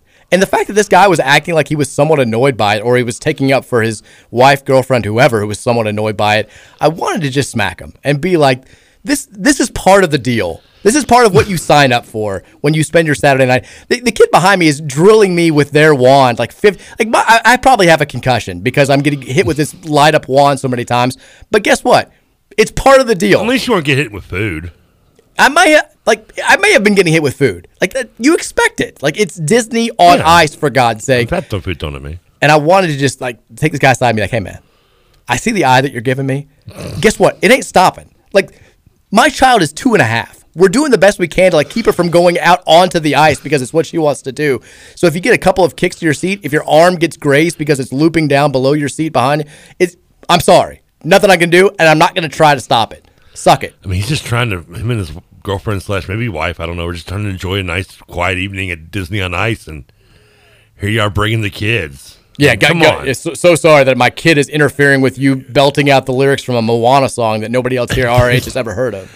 I don't think it's who I'm thinking it was now because he's not that kind of controversial, confrontational person, so I couldn't see him doing that. But there's somebody who used to do a paid program with us. I won't call him out. He's a good guy. But him and his wife, like several years ago on their show, I would do the board for him and produce it. And he dropped talking about how they were going on vacation. They were going to Disney World, or whichever one's in Florida. That's Disney World, right? Yes. I always get that mixed up. They were going to Disney World, and they go like sometimes 2-3 times a year on vacations. And I'm like, it took me a minute. I'm like, wait a minute, you don't have any kids? I'm like, no, but my wife, she's just obsessed with Disney. She loves Disney. She wants that's what. So they go to Disney World multiple times. I'm friends with them on Facebook still. I still see them posting pictures randomly of their trips to Disney World. They still go to multiple times a year. So I could see them going to Disney on Ice. And when he originally told us, like, it kind of blew my mind. Like, I was like, you don't think that's kind of creepy that you're like two adults with no kids going to Disney World on like a regular basis? I mean, or even, to something like Disney on Ice, like you mentioned. And apparently I was, and you can tell me if I'm right or wrong on this, but at the time I was told we didn't have a very heavy flow of text line going. But the few that we did for that show and the few people that I brought it up to were like, no, that's just, lots of kids, childless couples go to Disney World and go to Disney events. And I'm like, they do. Maybe my I'm here to mind burst is your bubble. It happens a lot. I think maybe my 20 years of SBU has like warped my mind, but like it just does seem weird to like see a childless couple. I mean, weird to see just a childless dude, but they're probably obviously, but but even a couple, it seems bizarre and it seems weird. And yes, I was told at that time, and you're obviously confirming it. I'm sure the text line will confirm it too, that it's not weird, but to me, it still seems weird. I know several couples that have done it. It's not like, again, I'm not judging. It's not something that, like, God, if Mary and I had like a week away to go somewhere, it wouldn't be on the first 5,000 list of destinations that I would consider going.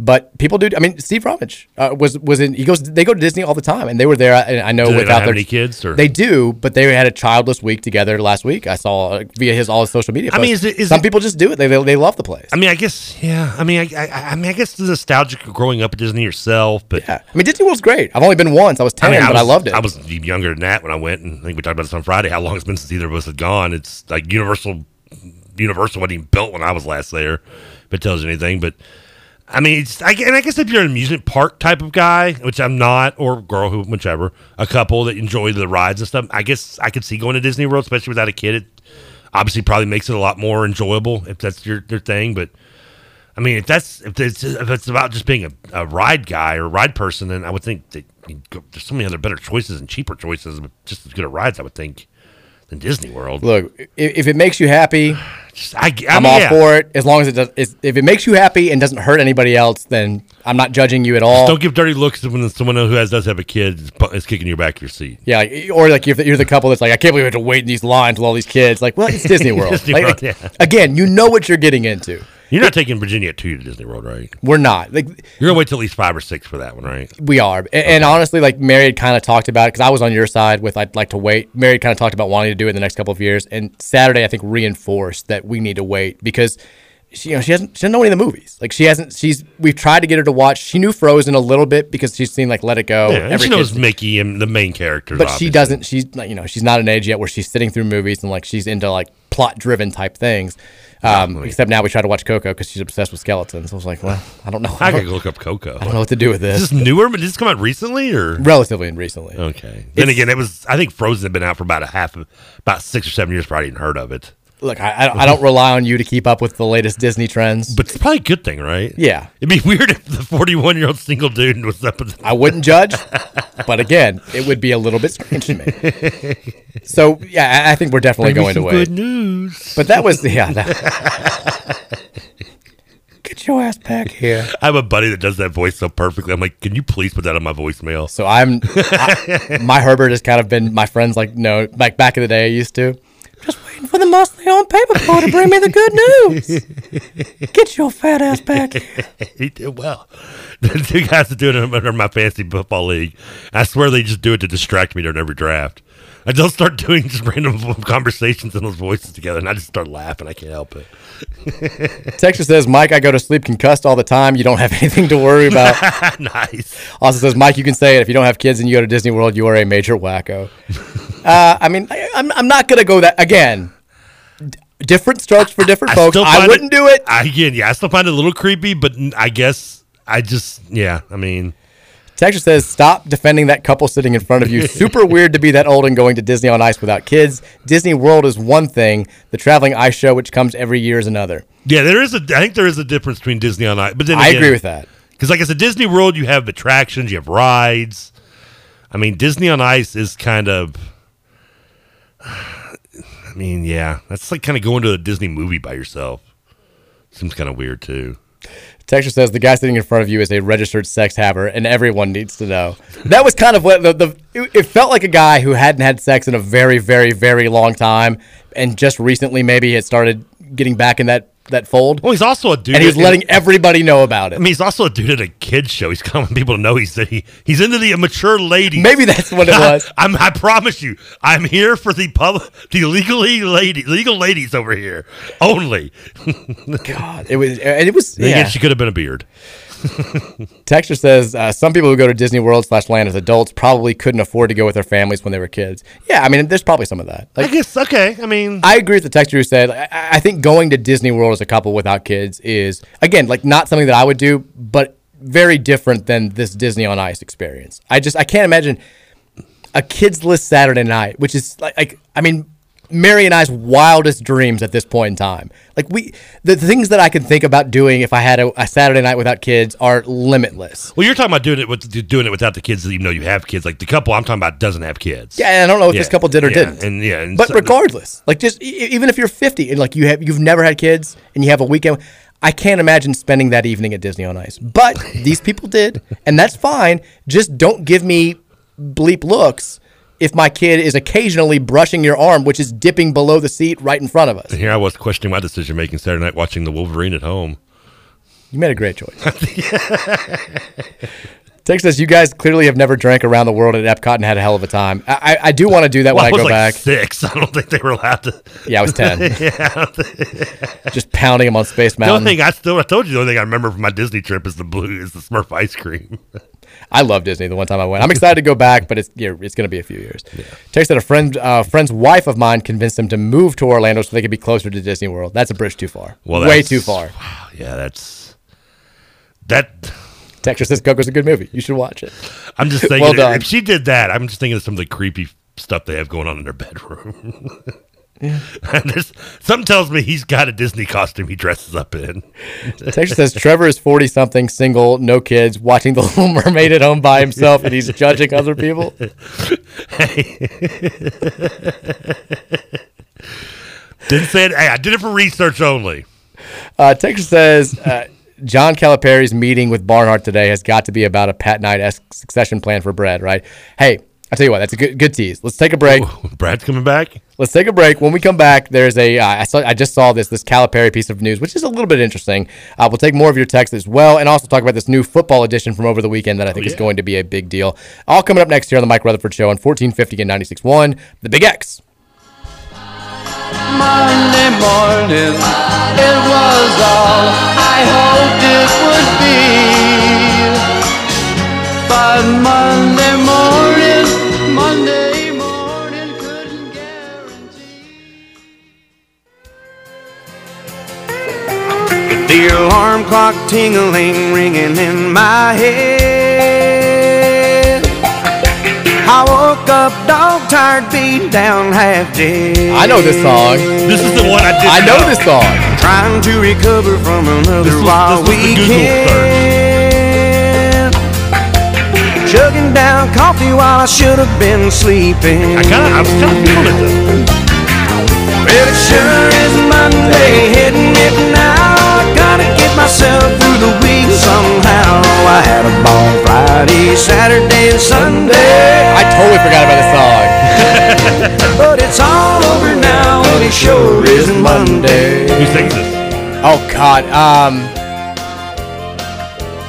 I know the voice. I know who it was. I just don't know. I didn't know anything about it. I mean, I knew his name. I couldn't have told you one song he sang. Because this was back when country music was good. I used to listen to it like early '90s. I could I was blasting Black Hawk on the way in here.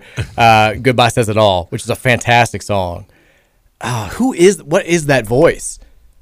But it's all over now, as it sure is Monday. Just tell me. Mark Chestnut. I wouldn't have gotten it. I know now that you say it, but it's not one of those that I would have gotten. No point. We also I forgot to say this about our big weekend. I'm glad the one song I thought I was gonna get ridiculed for because I didn't. I like that song. I was like, I'm going because it was the one. It was like I said, it was the wild card. It was like a Google pull. I'm all about it. We saw the Easter Bunny yesterday, by the way, too. All right, Easter Bunny. It was another one of those where we're like, tell Easter Bunny what you want, and Virginia has no fear of the Easter Bunny. Do you go to the mall for Easter Bunny? We went to Cabela's. We've gone to Cabela's for Easter Bunny. Cabela for the Easter Bunny. A lot of people. You have to reserve a time. Wait, isn't Cabela's like the outdoor store? Yes. Like when did Cabela's become the hotspot? Did you go there for Santa too? We go there for Santa too. You got to reserve a time, and it is packed. Really? It is packed. So is like the mall now considered like the dirt Easter Bunny? I don't think that. I think the mall's still a hotspot Easter Bunny. But Okay. Cabela's, I mean, it's right around. And our family come, like my parents came, they wanted to see it. But Virginia goes right up there and she's like, I want a Buster the Bus toy, which is this little character from like one of the little Baby Bum shows. And we're like, well, I guess we're ordering a Buster the Bus now. We got to find out how the hell to get this thing. But she was great with it. She was all. And John, your son, my boy, let the Easter Bunny hold him. Just stared gave his little vacant stare. I've always liked bunnies. All about it. He loved it. I had a bunny. I've always gotten into bunnies. I always liked Easter. You know, come on. When you compare it to Halloween, I'll take Easter. And then when I compare it to Halloween, it's because I'm comparing it to another holiday, which is basically primarily its benefit is getting candy out of it. I'm going with Easter over Halloween. Okay. I'm with you. Easter candy's delicious. Yeah, except for Peeps. Peeps suck. My mom is just slammed the radio off. She's obsessed with Peeps. She made me like she loved my hatred of Peeps growing up to the point where like she would like hide Peeps and surprise eggs. She'd put like the eggs that like we used to get like little coins in, and every now and then she would like surprise me with a Peep because she thought it was hilarious. That I would open up and get all disappointed. Yeah, but she loves Peeps. I mean, she loves the monkeys, so I'll accept that. But she does Peeps, love the monkeys. She's a big Trevor fan. Peeps though, are you a Peeps fan? I don't like them. No.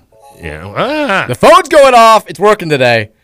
Your mom calling? She probably is. She's furious. How dare you bash Peeps? What's your best Easter candy then?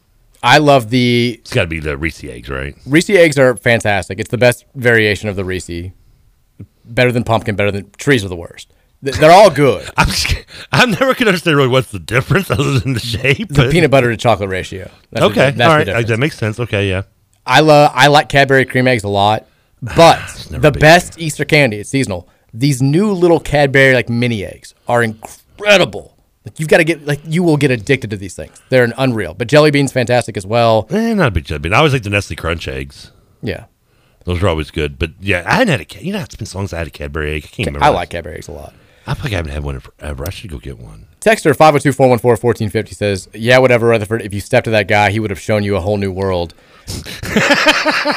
Trevor, I showed you a picture of the guy. Yeah, that guy, you would have whooped him. Not a fighter by nature. I would have absolutely destroyed this. He looked like a retired science teacher in middle school. I wouldn't have felt good about it. But if push had come to shove, I would have felt very confident. He would have had some weight on you. He would have, but I would have beaten this guy. But yeah, he would. Yeah, this guy would have run out of stamina after like 30 seconds. Texter says, Mike, FYI, your kid watching Little Baby Bum has the same effect on her brain as you rating 20 lines of cocaine. No, it's not true at all. Wait, hold on. I'm sorry. I mean, what show is the same rate as doing 20 lines of coke? Little Baby Bum. Which, I mean, I don't know a kid who's not watching Little Baby Bum. I mean, I'm going to have to check this out. I want to see how it compares to 20 lines of coke. It's literally just songs. Texas said, I grew up going to Disney every year. I love it, and I would go back all the time. My wife went for the first time at age 33. She thought it was silly. Most that love it relate it to their memories and youth. I think that's accurate. And it could be the fact that I'm not. I mean, obviously I liked Disney as a kid. I mean, what kid didn't? If he didn't, he's probably a sociopath now anyway. But I don't know. I just never got into.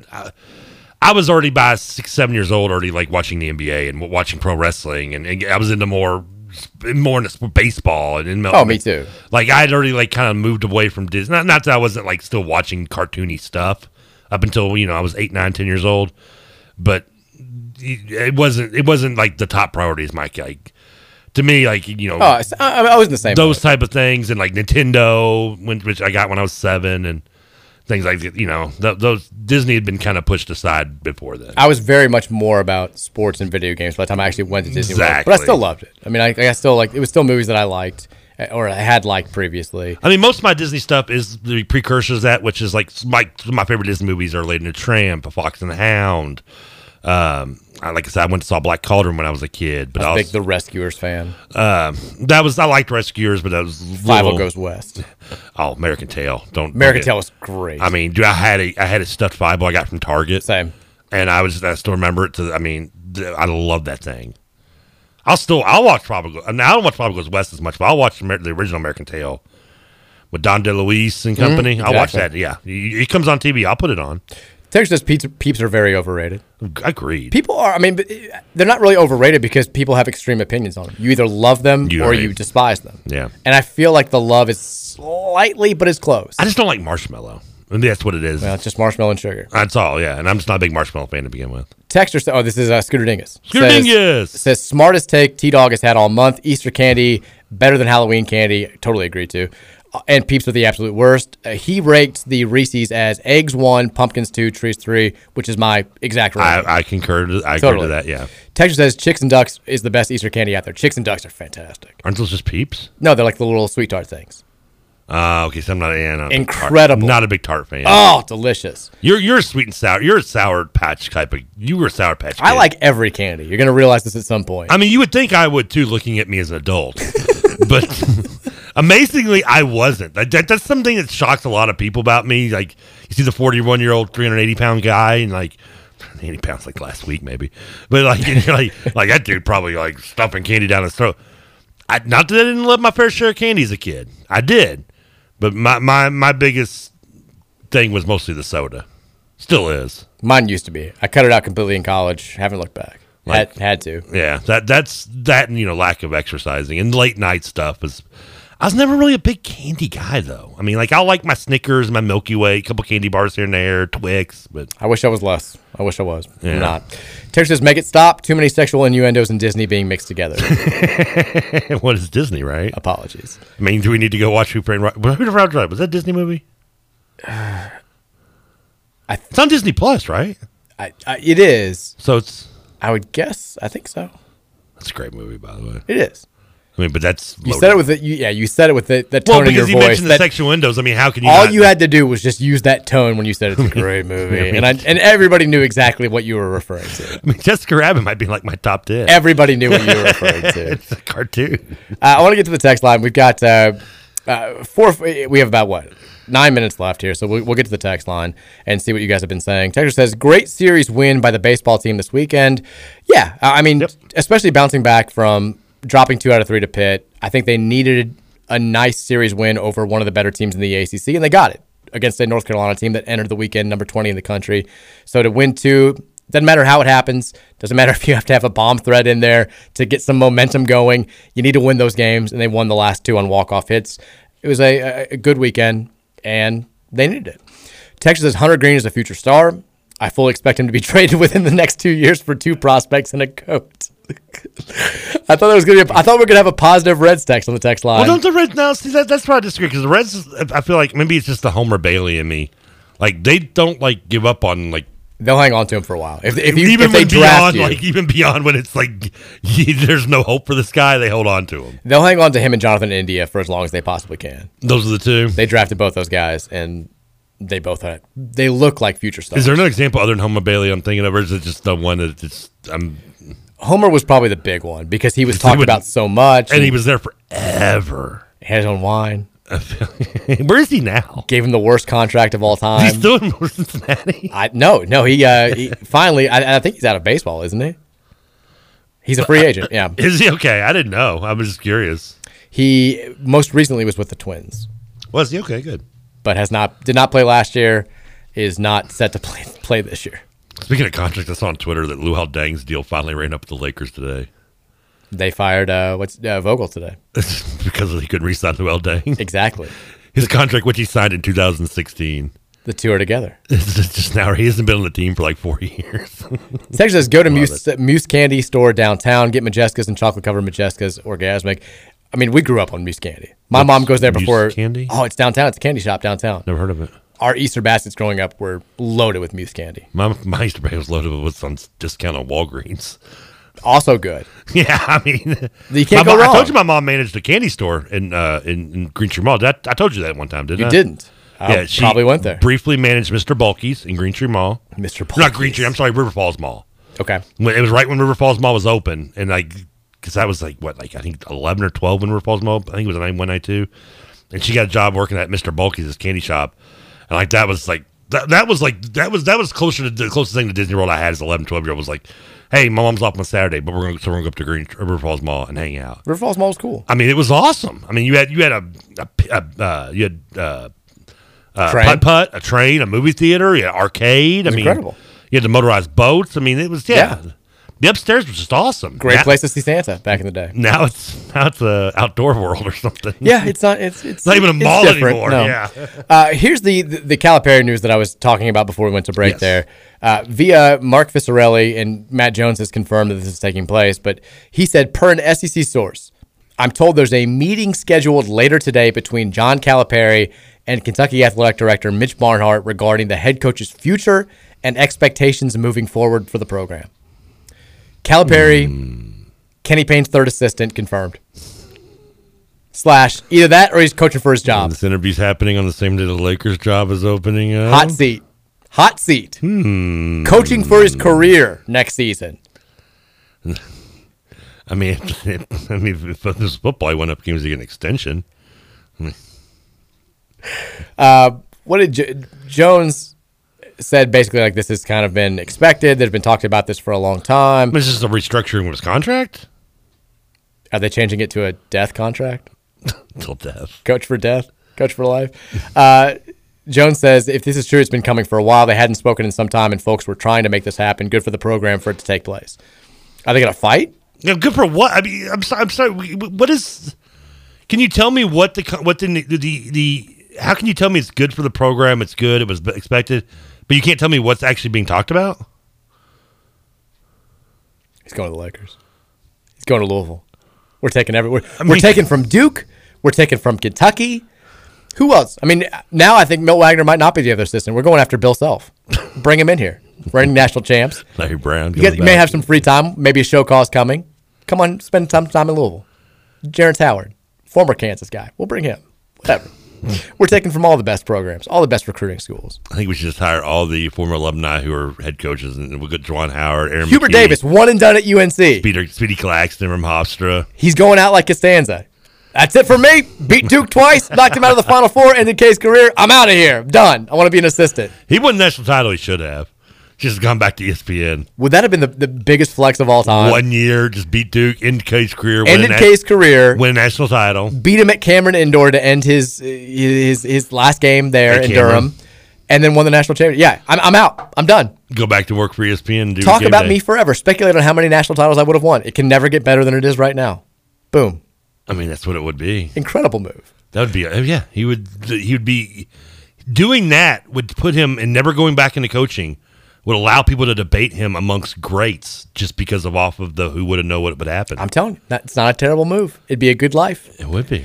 Texture says, does the sexual innuendo person even Disney?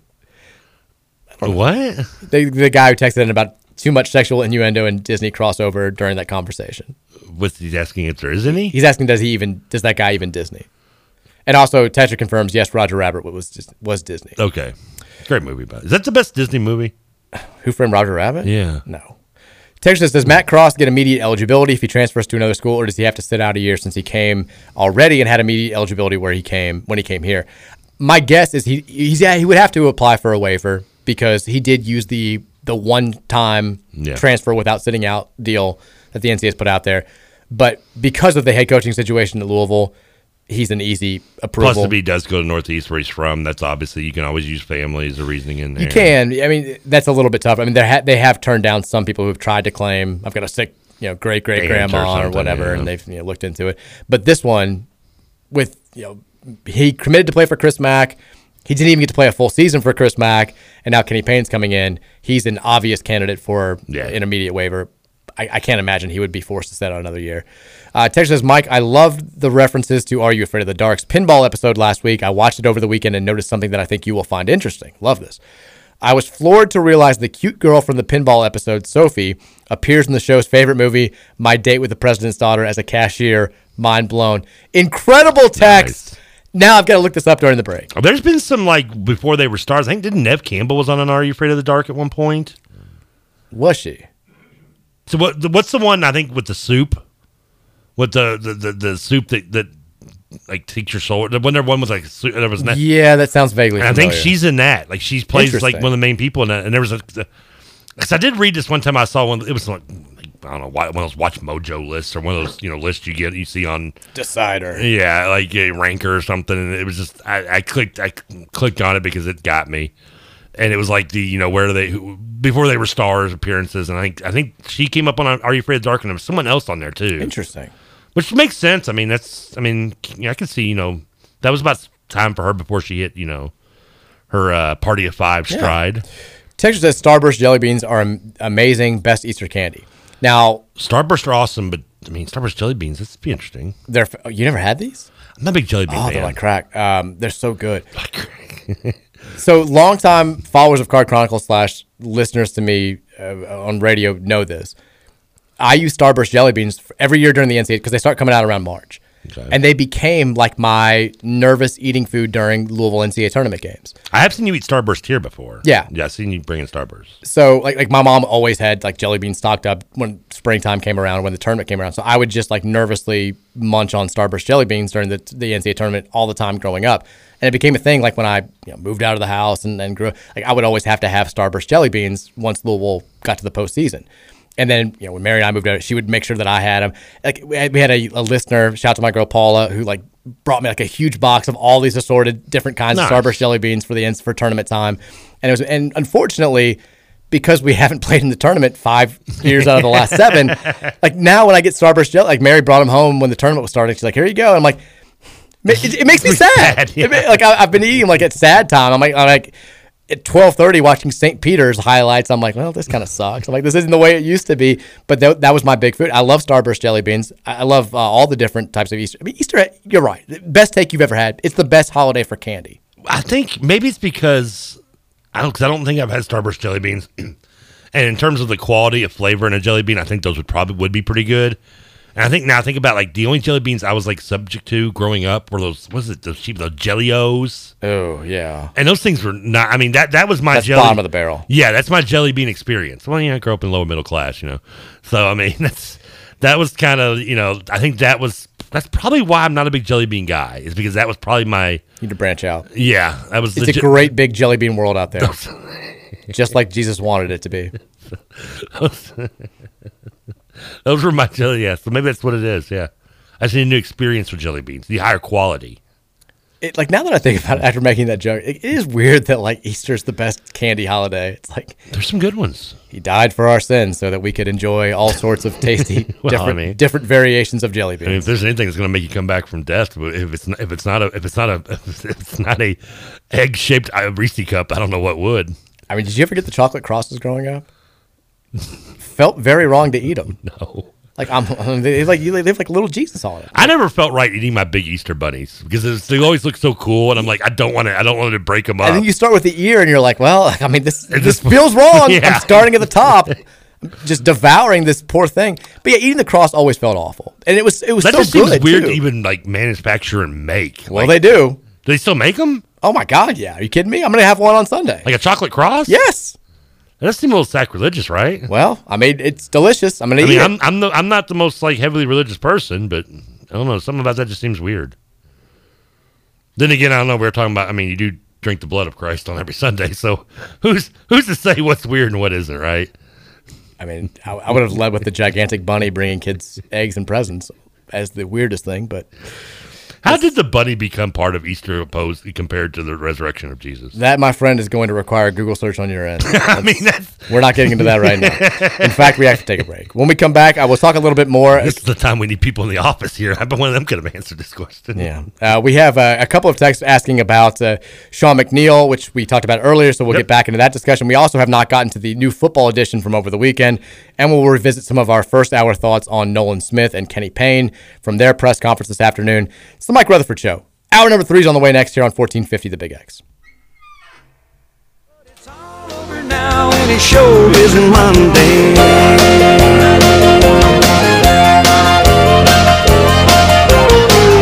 Oh, I got to the job site at 9:15.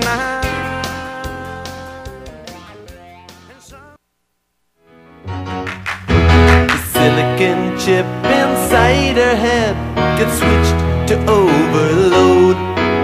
And nobody's gonna go to school today. She's gonna make them stay at home. Daddy doesn't understand it. He always said she was good as gold.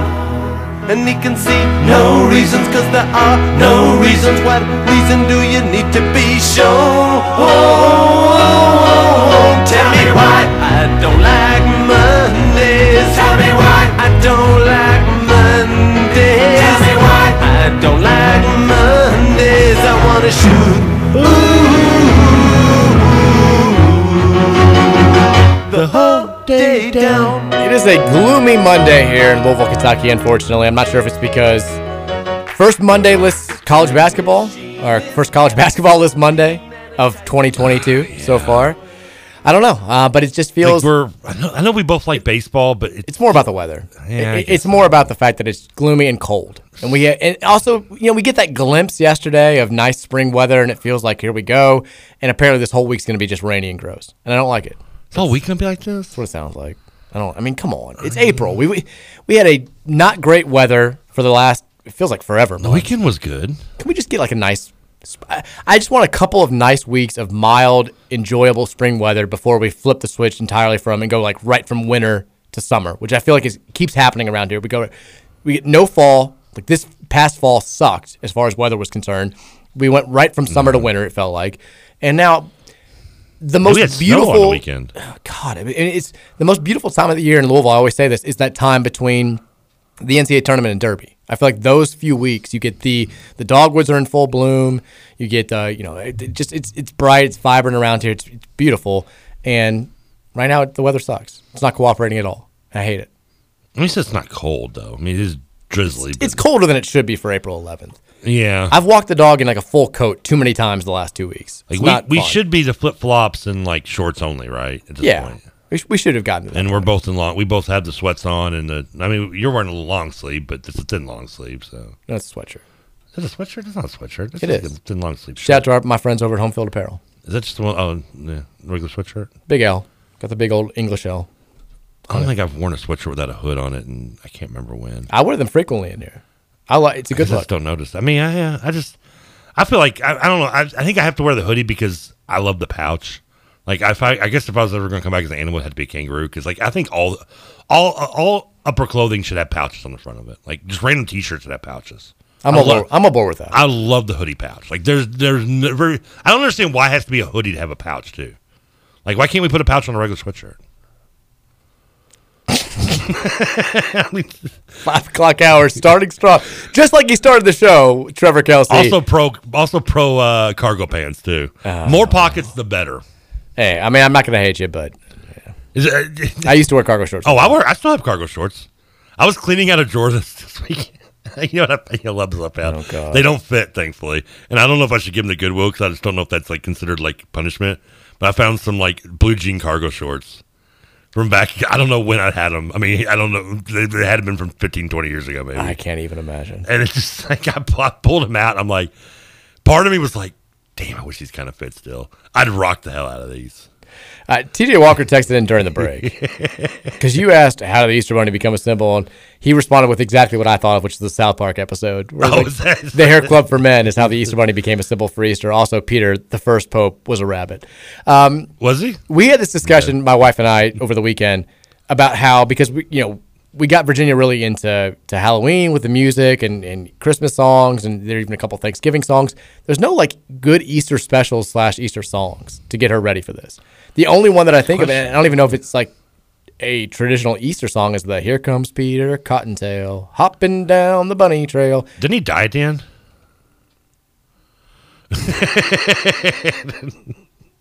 What? The spoiler?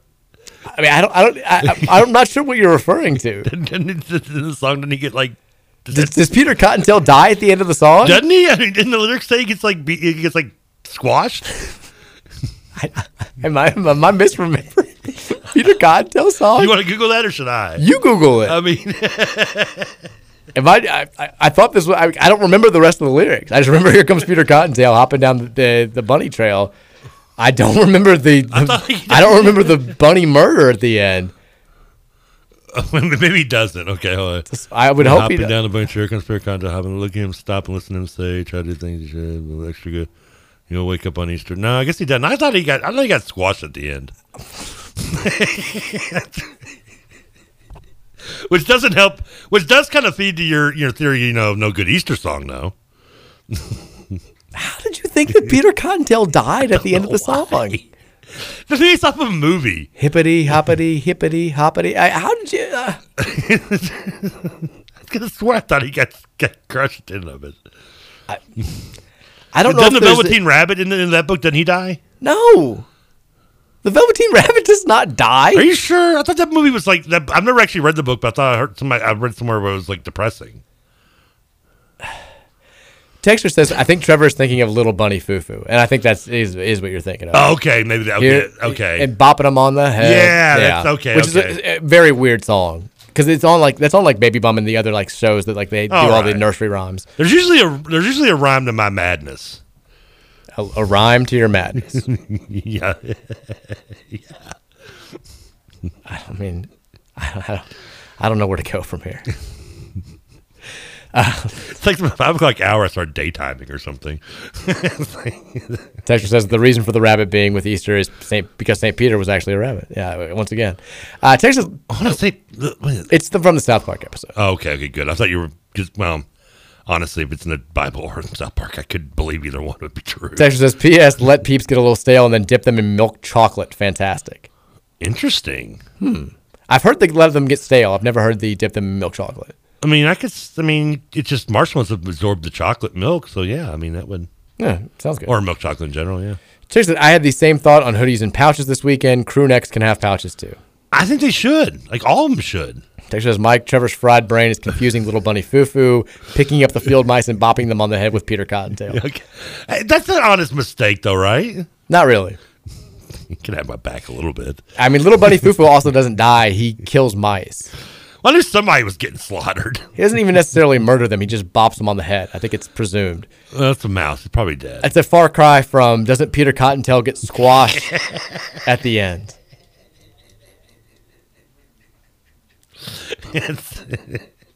But does anybody Foo-Foo count as an Easter song as well? We've had a lot of interesting starts to 5 o'clock hours over the last 9 months or so.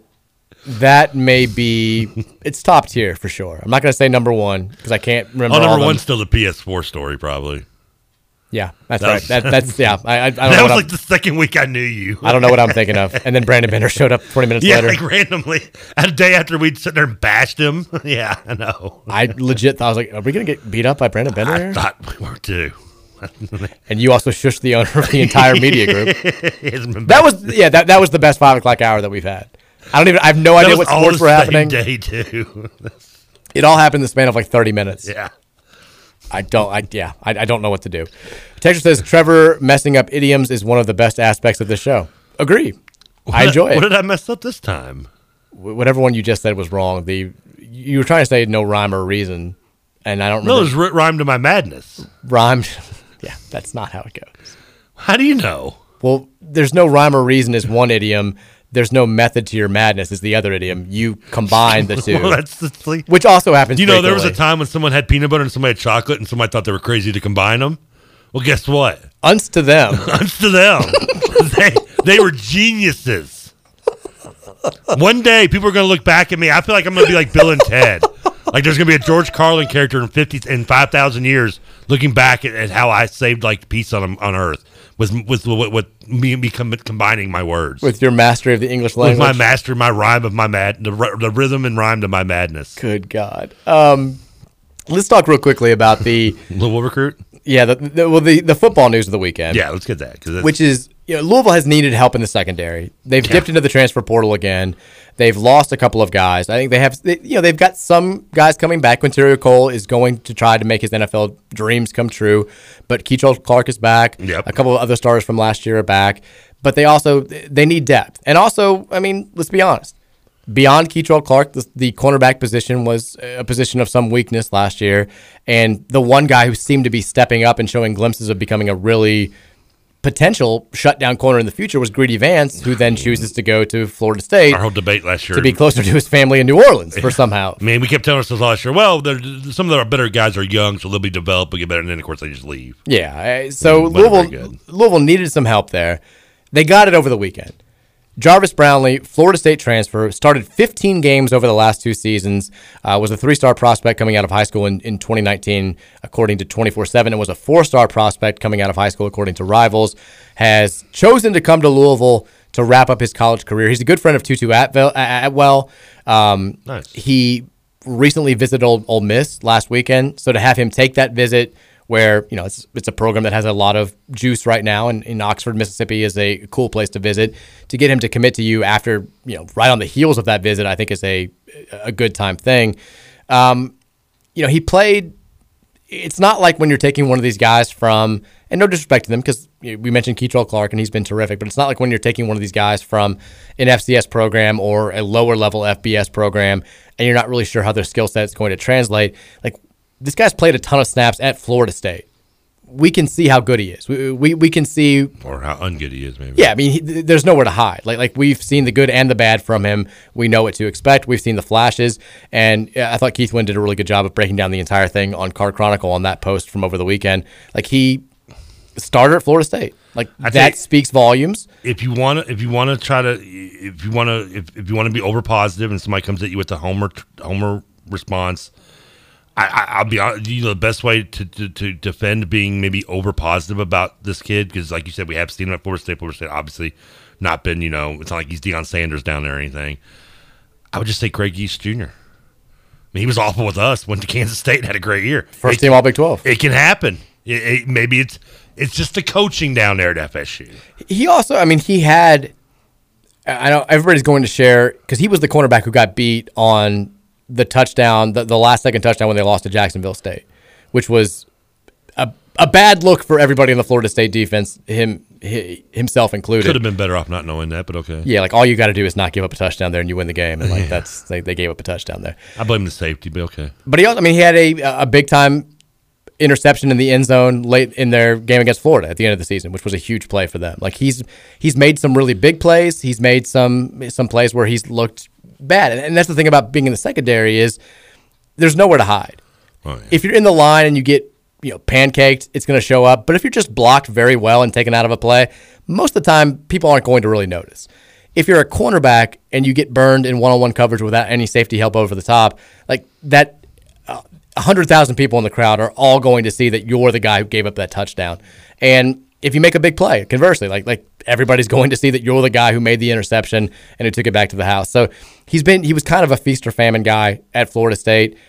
I think that you still take a talent like that. I mean, FSU is still FSU. I know they've been down in recent years, but they've got athletes every single year all over the place. And if you're good enough to start there, you're probably going to be good enough to at least compete for a starting job at a similar program like Louisville. So I like the addition. We need depth anyway. If he comes here and he just can't get it done, then he's still somebody that you can use as a second or third guy to come in when somebody gets banged up or somebody just needs a rest. I'm happy about the addition. I think it's good news for Louisville football moving forward. I would agree. Speaking of additions, here we go. I got an update. You ready for something? Yes. I have a new follower on Twitter. Who is it? You never believe this. I'm excited to hear. Like, okay, by the way, Twitter account number up to 868. Oh, we got to get Trevor to 1,000. Hashtag. we're It's almost happening there. before the end of the year. And maybe it'll start because my new follower, Charlize Theron, whatever her name is. Charlize Theron? Yeah. She's now following me on Twitter. Now, there's a possibility this isn't the real one. Does she not have a blue check by her name? No blue check. I would assume that it's not the real one. She just joined Twitter in April 22. She has 0 tweets and only 8 followers. Trevor, I got bad news for you. But it says her name and it's got a picture of her. I'm being followed by Charlotte. I think I know how to pronounce her name. I have your Playboy edition. Charlize Theron. I mean, I've got her Playboy edition. I can't pronounce her name. This reminds me of the time that somebody posted their direct message from somebody posing as Jay-Z on Instagram, and it said, "Hey, it's Jay-Z from Rap" in the DM. And I didn't get a DM from her. Trevor, are you trying to burst my bubble here? No, it's definitely Charlize Theron. Thank you. You're being followed by Charlize Theron on Twitter. I mean, her handle is at CHARLIZ 95877535 heart. That's just how you know it's real. I mean, come on. Did she hear us? I wonder if she heard us talking about me watching Devil's Advocate recently. Probably.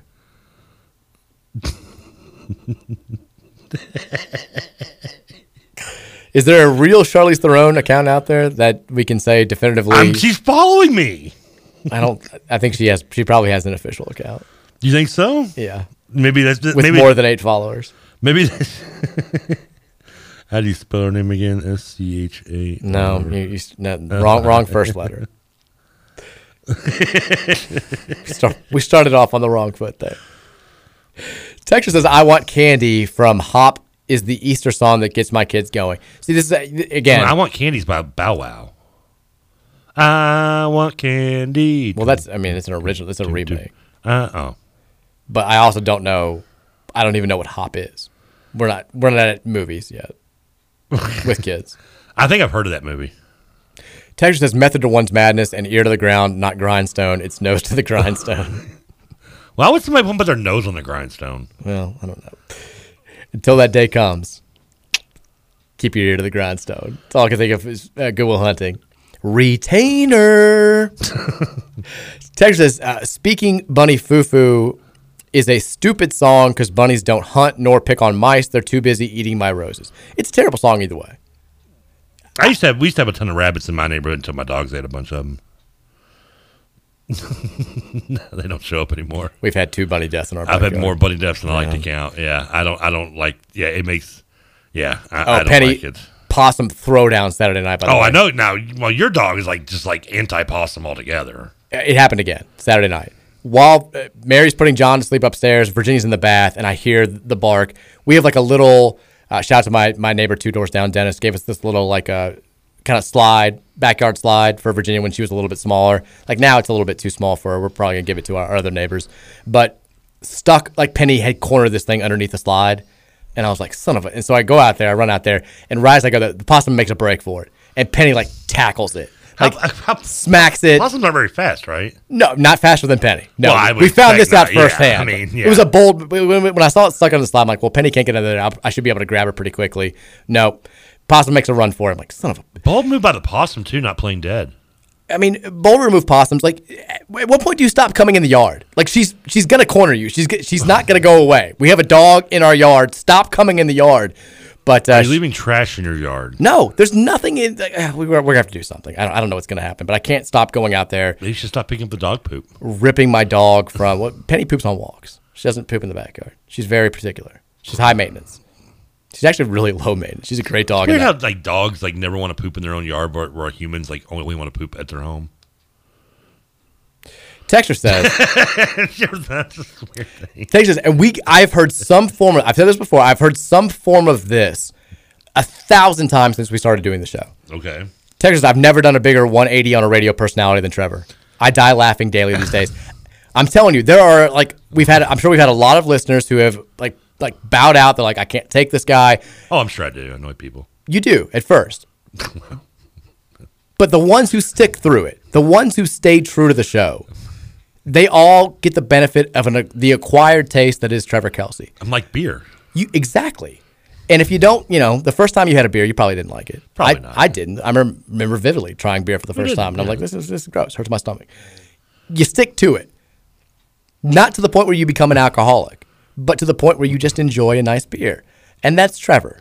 Too much of Trevor is probably going to get you in a little bit of trouble. Yeah. Well, it's going to get old, too, because eventually, I don't have that much depth to my knowledge. So. Eventually, you're going to get sick of hearing tie-ins from 80s movies that you've never heard of. At some point, that's going to wear thin. That's why I had to leave KRC, because TJ, he'd heard all my story. I've been with him for 7 years. He'd heard everything already. It just reminds... It's like Michigan football's motto. The ones who stay will be champions. The ones who stuck with Trevor Kelsey will ultimately learn to appreciate him. That's my mom. My mom at first was like, who's this guy? He's interrupting you. He's all these non sequiturs. And now she literally texts me during the show. She's like, I love Trevor. Trevor's the best. I'm jolly. People love for Trey. And Texture says, my hate for Trevor is off and on. Today he's had me rolling. You never know. There are bad beers out there. Sometimes you're going to have too many. Sometimes it's going to make you feel sick in the morning. Get a bitter beer face. Sometimes you're going to do things that you regret. You're going to make a comment that you probably shouldn't have made. Trevor's going to have those days. But most of the time, you're going to enjoy it and be thoroughly appreciative of the fact that you stuck through it. I was good today, though. I saved my comment that I thought was inappropriate for the air. I saved it off the air, and I think you did, and you told me, and you made the right call. You're like, I probably shouldn't say that on air. I was like, yeah, I'm glad you didn't. Not always do I think that through. Texas says, the only thing that worries me about Brownwell is the NIL sit-out issue that he had this past year. Is Brownwell, I missed, is that the name of the recruit from Florida State? Brownlee is the name of the recruit from Florida State. So I think, or the transfer, I guess, yeah. I'm not even familiar with this, so I would have to look this up. I'm sure he had no stuff at Florida State. I don't know what.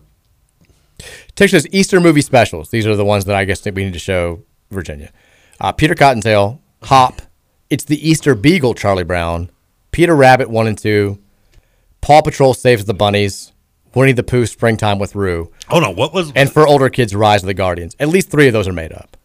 I've heard of Hop, and you've mentioned Hop already once. The texter did. I haven't heard of Hop. Oh, I'd heard of Hop. That name is, I don't know where I've heard it, but I've heard that name. I've heard that movie title. Starting to think that you were secretly at Disney on Ice on Saturday. Yeah, well, draping your arm around a woman, hiding behind the pillar at section 117. Don't say that. It's like creepy. People will take it seriously.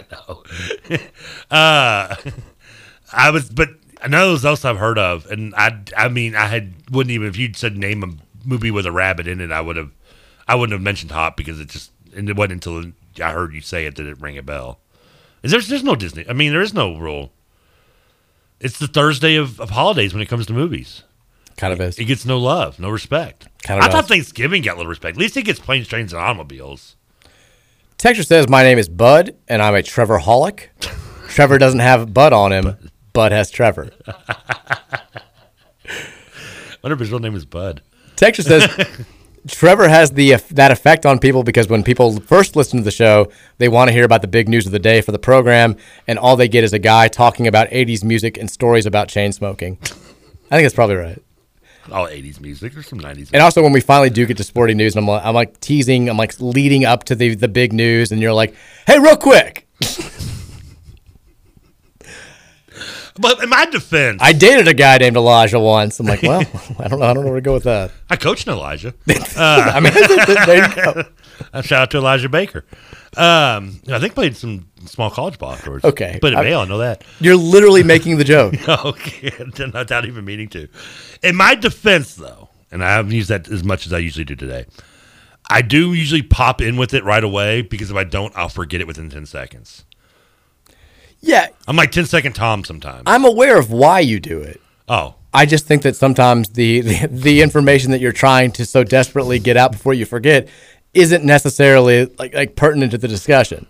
It's kind of like on Friday when we were talking about you with kids, and you saying that like you wouldn't have to change your lifestyle because they're too young to realize what's going on. Yeah, you can smoke it from there. I don't know. And I said, that's like the issue. The concerning issue isn't the kids figuring out what's happening. It's your ability to take care of the kids while you're doing what you're doing.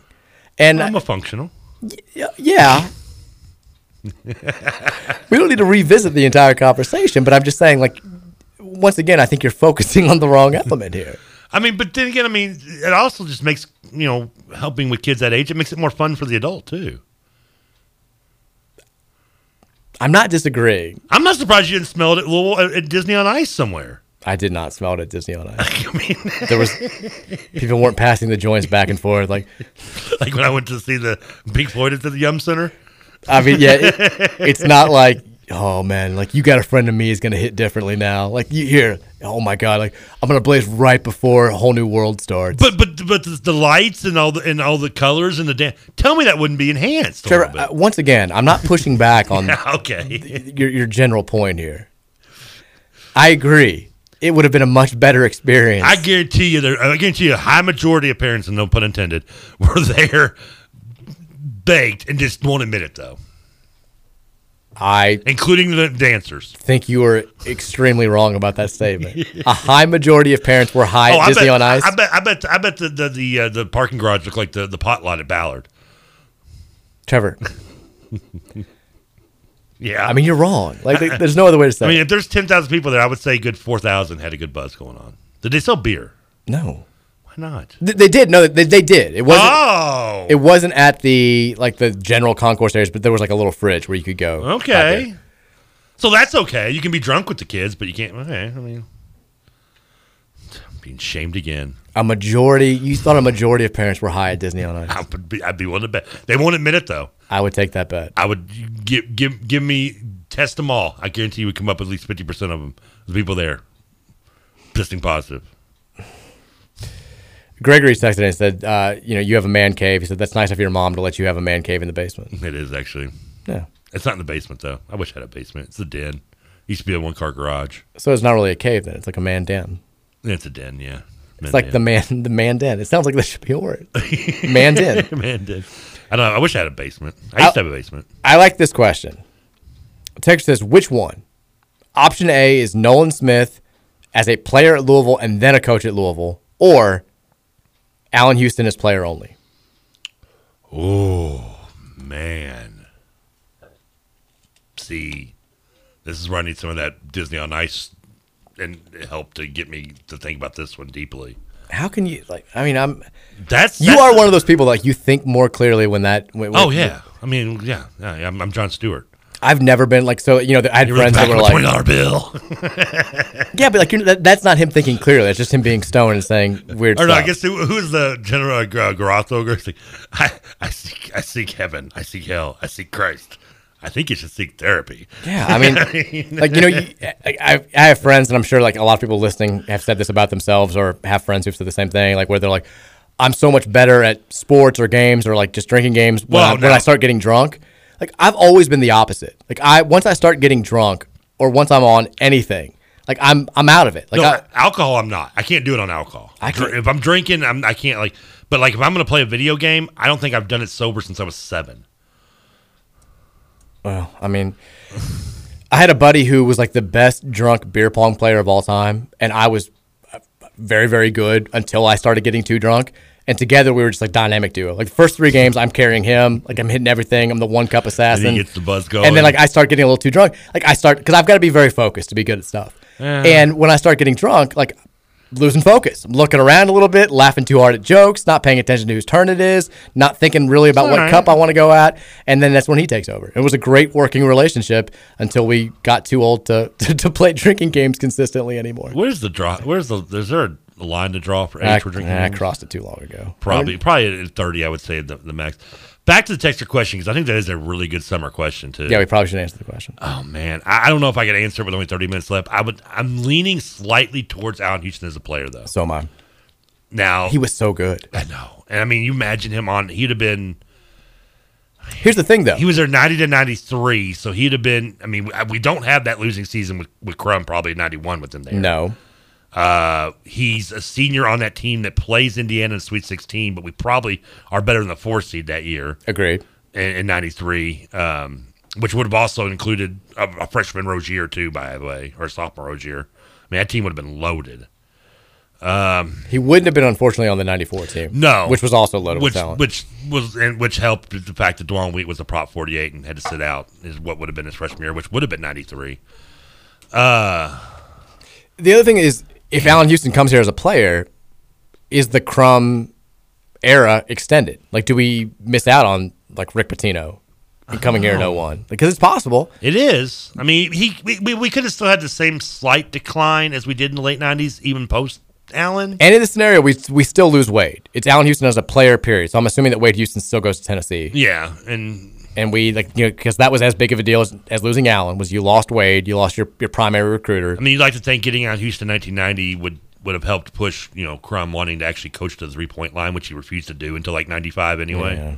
It was part of it. Him and John Thompson were like, ooh, the 3-point line. High post. I was like, dude, come on. I love you, Denny. I love you, John. But it's not going anywhere. It's here to stay. Use it. Here's the thing, though. Like, I'm not sure, and maybe this is just because I'm more familiar with the sort of late, like more recent, which is the Nolan Smith era from 2007 through 2011. Those teams, the 08, 09, 2010, 2011 teams, were all very good at Louisville. You can make the case the weakest point of those teams was the point guard position, especially 08-09. Was Sosa, yeah. But what was McGee in 08-09? He was splitting with Sosa, but he was the starter. Like McGee, I hate to even mention the name. But you say 08-09, you mean the 09 tournament then? Yes. Okay. The year we lost to Michigan State. Right. And then 08, we lost to Tennessee in the lead. 08, we lost to North Carolina. North Carolina after we beat Tennessee in the 08 team was the better team to me, even though I guess they weren't. I disagree with that. I mean, just because they had Padgett. You just love David Padgett. I do. I love David Padgett, too. I do. I think 09 was a little bit better. It probably was, because Clark and Williams were better players than the year later. But both would have been significantly aided by Nolan Smith at point guard, even though those would have been his freshman and sophomore seasons. I mean, 2010 is better with Nolan at point than Edgar Sosa. I think that team is better. They're probably not an 8 seed. Yeah, but they're probably not going past the second. They're probably not. Yeah. But then 2011 is interesting because Peyton Siva as a sophomore was good, but still a little bit erratic. And Nolan Smith as a senior, in 2011 was averaging over 20 points per game. You've got him, but then that probably takes a little bit away from Preston Knowles. I think 11 was probably Pitino's best coaching year too. I totally agree. I mean, I know they lost him. Was Moorhead. I always say Murray Moore. But Preston broke his foot. Yeah, and the fact that team. I mean, you go back and look at it. That team to be a 4 seed to where they were, it was incredible. I mean, I love that. Coached way over his head on that one. That team should have been a 9 seed. Man, it's a great question. I think I'm going to go with. I think I'm leaning towards where you're leaning. I think I'm going to go Allen Houston. The thing is, but it's a good question because right now, off the premise of what we know, the impact of the team, I think would have been. I mean, would Louisville win a title when Allen Houston there? I don't know. I mean, you're talking about going against an UNLV team in its prime, Duke in its prime. I don't know if they win a national title. Do they get to a Final Four? Quite possibly. Yeah, Duke, UNLV, and Carolina. I mean, those three right there, and that from 90 to 93. I mean, those are damn good Duke and UNLV teams. I mean, I don't think Louisville's beating them. Hell, Duke was the only one that could beat UNLV in those 2 year span from 90 to 91. But I'm more curious about asking me this question in 4 years, knowing Derek Smith's Nolan Smith, impact on as a coach. Fair, that's very fair. Because I think as a player, it leans Allen Houston all the way. I'm with you. I mean, Allen Houston was unequivocally the more talented player. Yeah, I mean, there's no doubt. Nolan was a great college player. He was a good college player. I don't know if I'd say great, but he was definitely good. I mean, he averaged 17 points on a national championship team and then averaged 20 the year later. You're 20 right. and 7. You're right. He was, I would say, a great college player. You averaged 17 and 20. That's pretty good in college. You're right. Yeah, I mean, and again, not terrible teams. All the teams he played for at Duke were very good. Title. I tell you what, we have to take our last break. A couple other good questions on the Thornton text line that I want to get to. We'll do that coming up after the break. We'll talk. Somebody asked about Sean McNeil again. We'll revisit that conversation quickly. All that coming up next here. Mike Rutherford Show on a Monday on 1450 and 96.1 The Big X. Mondays. Tell me why I don't like Mondays. Tell me why I don't like Mondays. I want to shoot. The whole day down, down, down, shoot it all down.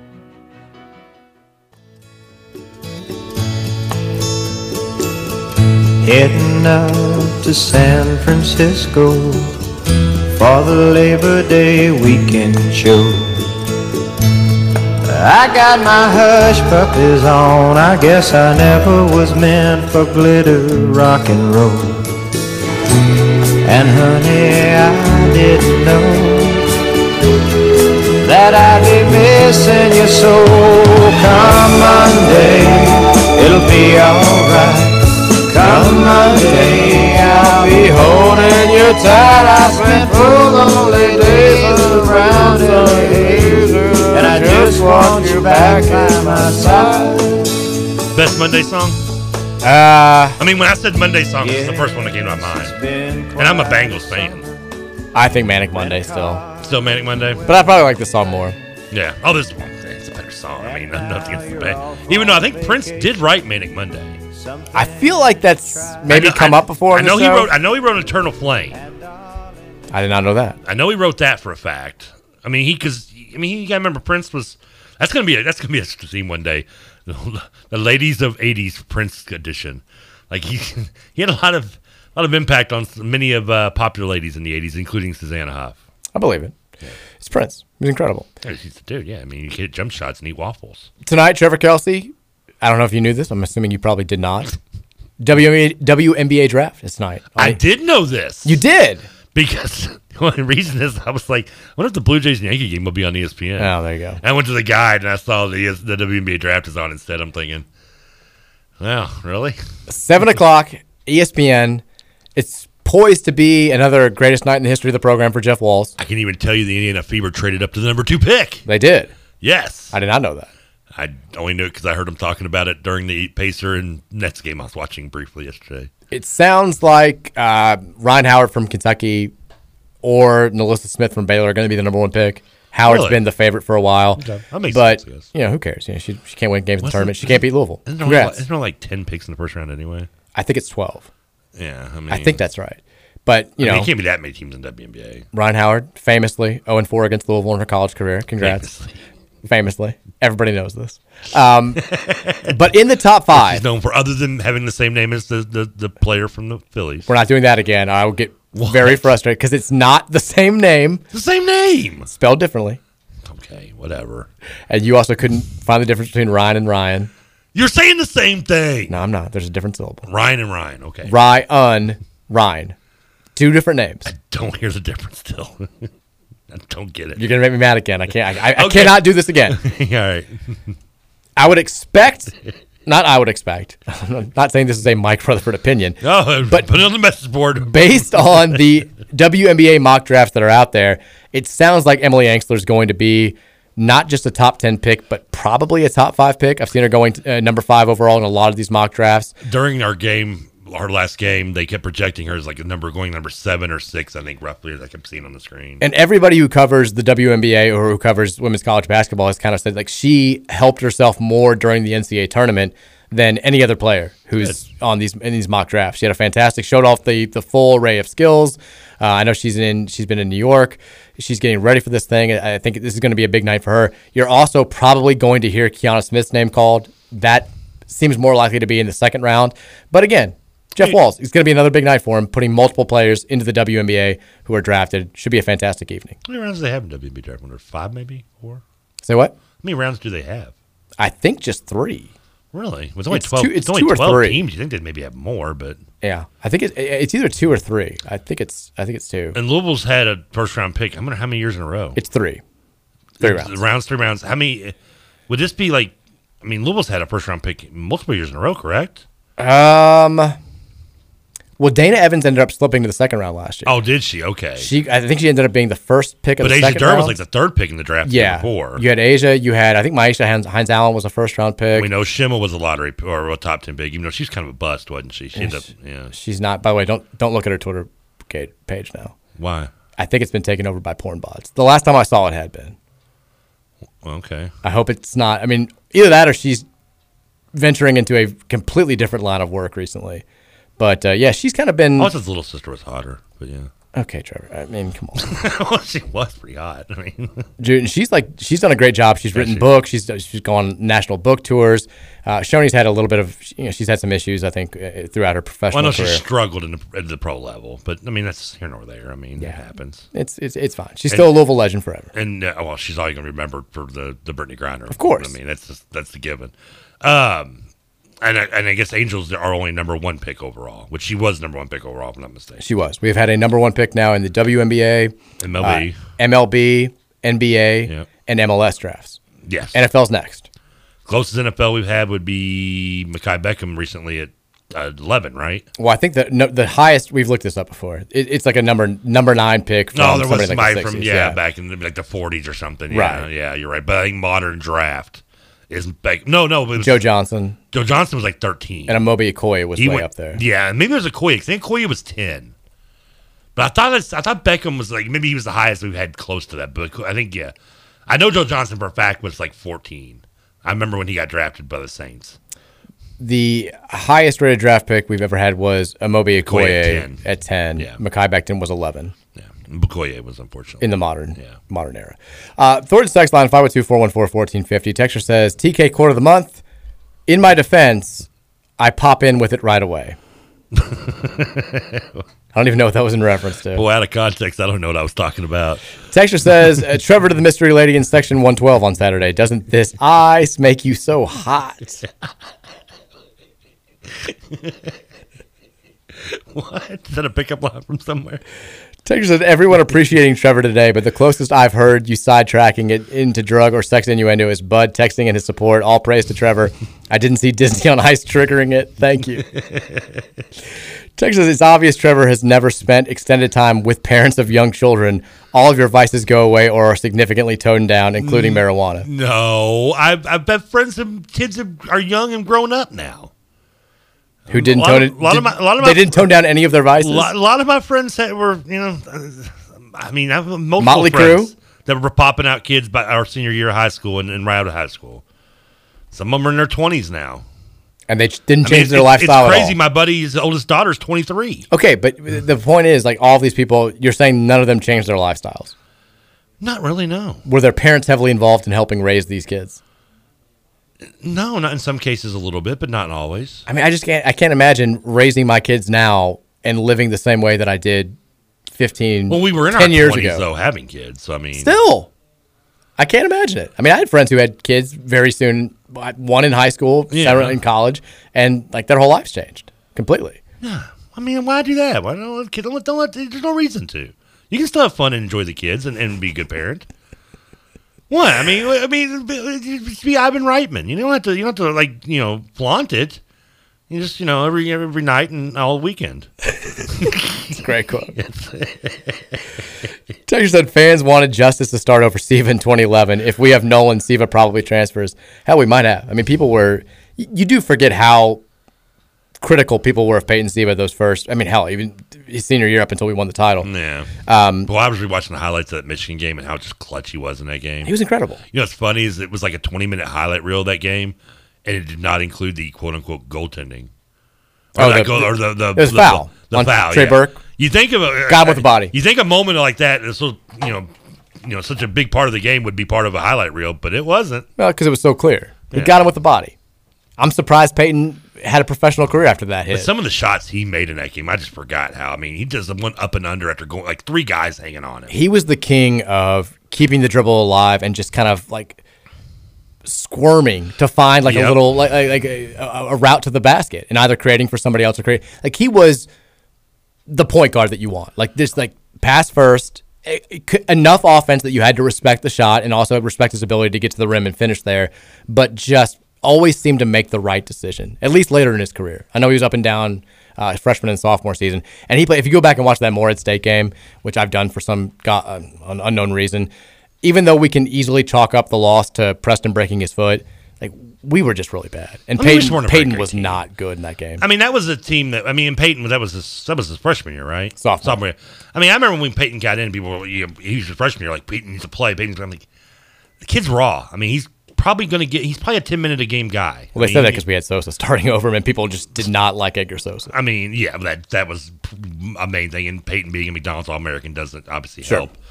But I mean, I could watch Peyton and knew he was just. I mean, he wasn't ready for this level at this point, and he got better and better. And last year, he was a great college point guard. It's just so weird also watching that highlight and remembering just thinking because Michigan was one of two teams that year I didn't want anything to do with in the finals. Like the other was Indiana. Like both those teams scared me because I thought they were both that good. I had no issue with Indiana. Well, I mean, I didn't want Syracuse. Indiana was just fourth missing time. the coach. You probably put Jim Boeheim with that Indiana roster, and they're probably a lot better. No question. Yeah, that was a very good. I mean, that was a great college team Indiana had, just not as coached well. And I thought the same about Michigan. So when we got Michigan, I was so scared. And looking back on it, just how good that Michigan team was. They were great. They're underseeded at You're talking 4. about 5 guys. Their starting lineup all played NBA ball. They were all high draft picks. They were all terrific. played solid in NBA. Yeah. Texas said, Trevor, that Prince topic, you already did it already. You did songs that Prince wrote but didn't sing one time. Did I do that? Apparently. Huh. I do a lot of Prince stuff. I might have to keep it in mind, though. Texture says, Trevor, your perspective is wrong. I know the exact people you're referring to, and they didn't do that stuff around their kids. Just being able to do you and leave the parenting to Mike, LOL. No, whatever. They just don't want to admit it. That's the difference between you and me and everyone else. I'm willing to admit it. They just don't want to admit they were. Well, you can't admit to that. You don't have kids. Well, it's not like I haven't babysitted kids and done it in front of them. Well, did the parents know? Most of them were there sharing with me, yeah. Okay. I mean, if the kid's like 2 or 3 years old, it's not, I mean, as long as you put, open a window. I mean, it's not going to be that bad. They're not going to know. Texas said, if we had recruited Nolan Smith, we never would have gotten Andre McGee. Well, that's not necessarily true because McGee was... I thought McGee was a product of Telfair. McGee was a product of Telfair. I think we've been down that, yeah. And he was also 2 years ahead of Nolan. So we still would have needed a point guard for those 2 years because McGee's first season was 06. What do you know? He gets here, we go to the NIT right away. He was 06, 07, 08, 09. Anything get connected to Nolan's that guy. first year would have been 08. So is Andre McGee the most hated Louisville player ever? I mean, should be. Has to be. Who would be second? Is there anyone even near a second? Have we had anybody kill somebody? I mean, sometimes I was thinking like I guess Kentucky might not, and rest in peace to him, but Marvin Stone leaving Kentucky he came to going Louisville, yeah, I could see that being that scenario, but I can't think of No,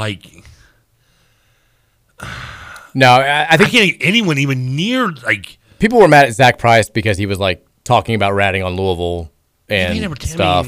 People, Bender would be up there. Maybe Samaki Walker because of the stereo stuff, but Samaki's cool as hell. But Samaki also is his, after his freshman year, sophomore, he was he basically spent most of the year either dealing with the off the court stuff, and the other half he was dealing. Yeah, with but I still don't think I don't see him as a disliked former Louisville player, let alone hated. It's McGee and everybody else in this conversation. Yeah, I mean McGee's 1 through 9, and there's maybe one person at 10, and I can't even think who it would be.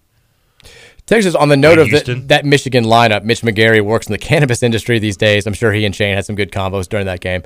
It was.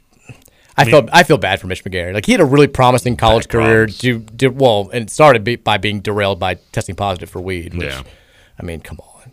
I'm sorry. Come on. Do you want to play some Michigan now? Michigan's legal. I mean, we're going to look back at all these stories and be like, what were we doing? It's like banning players for having a sip of alcohol during Prohibition. I think all 5 of that lineup went in the lottery, too. No, Robinson was a second-round pick, Glenn, but he played in the NBA for a while. The more that I always watch that sequence of and I watched it we didn't mention this on Friday, and I had it on my notes, but shockingly, I don't get to all my notes sometimes during the show. But I wanted to talk about it. It was the 9th anniversary of the national title game on Friday, April 8th. And I watched the Crumb's Revenge, Mike Lindsay, had put together that sequence of the Luke Hancock 4 threes that ends with the Harold dunk, and he'd looped it with the audio of Paul Rogers and Bob Favano from the radio call. Nice. And I watched the video, and I always think, every time I watch it, if Karis LeVert makes that 3 in the middle of that run, I feel like it changes everything. Because we hadn't completely seized momentum. Luke had hit 2 to get us back in the game, but they hit a free throw in that span too, and it was kind of we're on the verge, and LeVert gets a clear look at a 3. And if it goes down, I feel like the entire game changes. He misses, we come down, we drill a 3. Luke makes one more. Trez gets a steal. Bam, dunk. Just like that in the blink of an eye. That dunk, we're leading. Man, that was coolest thing in the world. That was when you could just tell the media room in Atlanta at that point was just it was all Louisville Michigan fan. No one else cared. It was not cheering was thrown out the window at that point. Like when he made that dunk, I'm high fiving Jason Anderson. Like we're chest bumping. Like I mean, me and Selena are chest bumping in the. I mean, it was people were going nuts. Like you could tell who was there covering Louisville and who was there covering Michigan. Sure. It was not being held secret. All right, I know we're up against the end of the show, but real quickly, Texter says 2 important questions. The first is for Trevor. The second's for Mike. First, Trevor, if you were handed a bag of 5 gummies totaling 100 milligrams, do you eat one or the entire bag? I think I know the answer. 100 for the whole bag, 100 milligrams? Yes. Oh, I ate the whole bag. You probably need another bag, don't you? Yeah, probably a couple bags. Yeah. You're an animal. That's insane. I can do good 500-600 milligrams. Oh my God. The second question, Mike, do you think Kenny Payne making his first appearance at the Adidas circus was a nod to Adidas, or simply because the more immediate impact players were playing there? I feel we should reverse these questions. You answer the first, I answer the second. Oh man, my answer is obvious for the first, and it's not the answer that you just gave. Damn it, the detector made me snort. I do think that Kenny Payne was there as a kind of a nod to Adidas. I think if he's coaching if he's the head coach of Kentucky right now, he's at the EYBL event The whole time.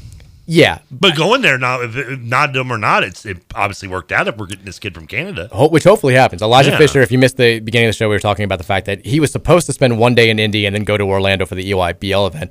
He ends up spending an entirely second day in Indianapolis strictly, well, I don't want to say strictly, but primarily because he wanted to see more of Elijah Fisher, who's a top 25 player in the 2023 class who could reclassify to 2022. So, but to answer the question, I think it was more of we're an Adidas school now. We're going to the Adidas event first. Like there are going to be players at both places that you want. So you need to put in some FaceTime both places. Man, we don't have time. Yeah, one more. We can sneak one more text in if you want.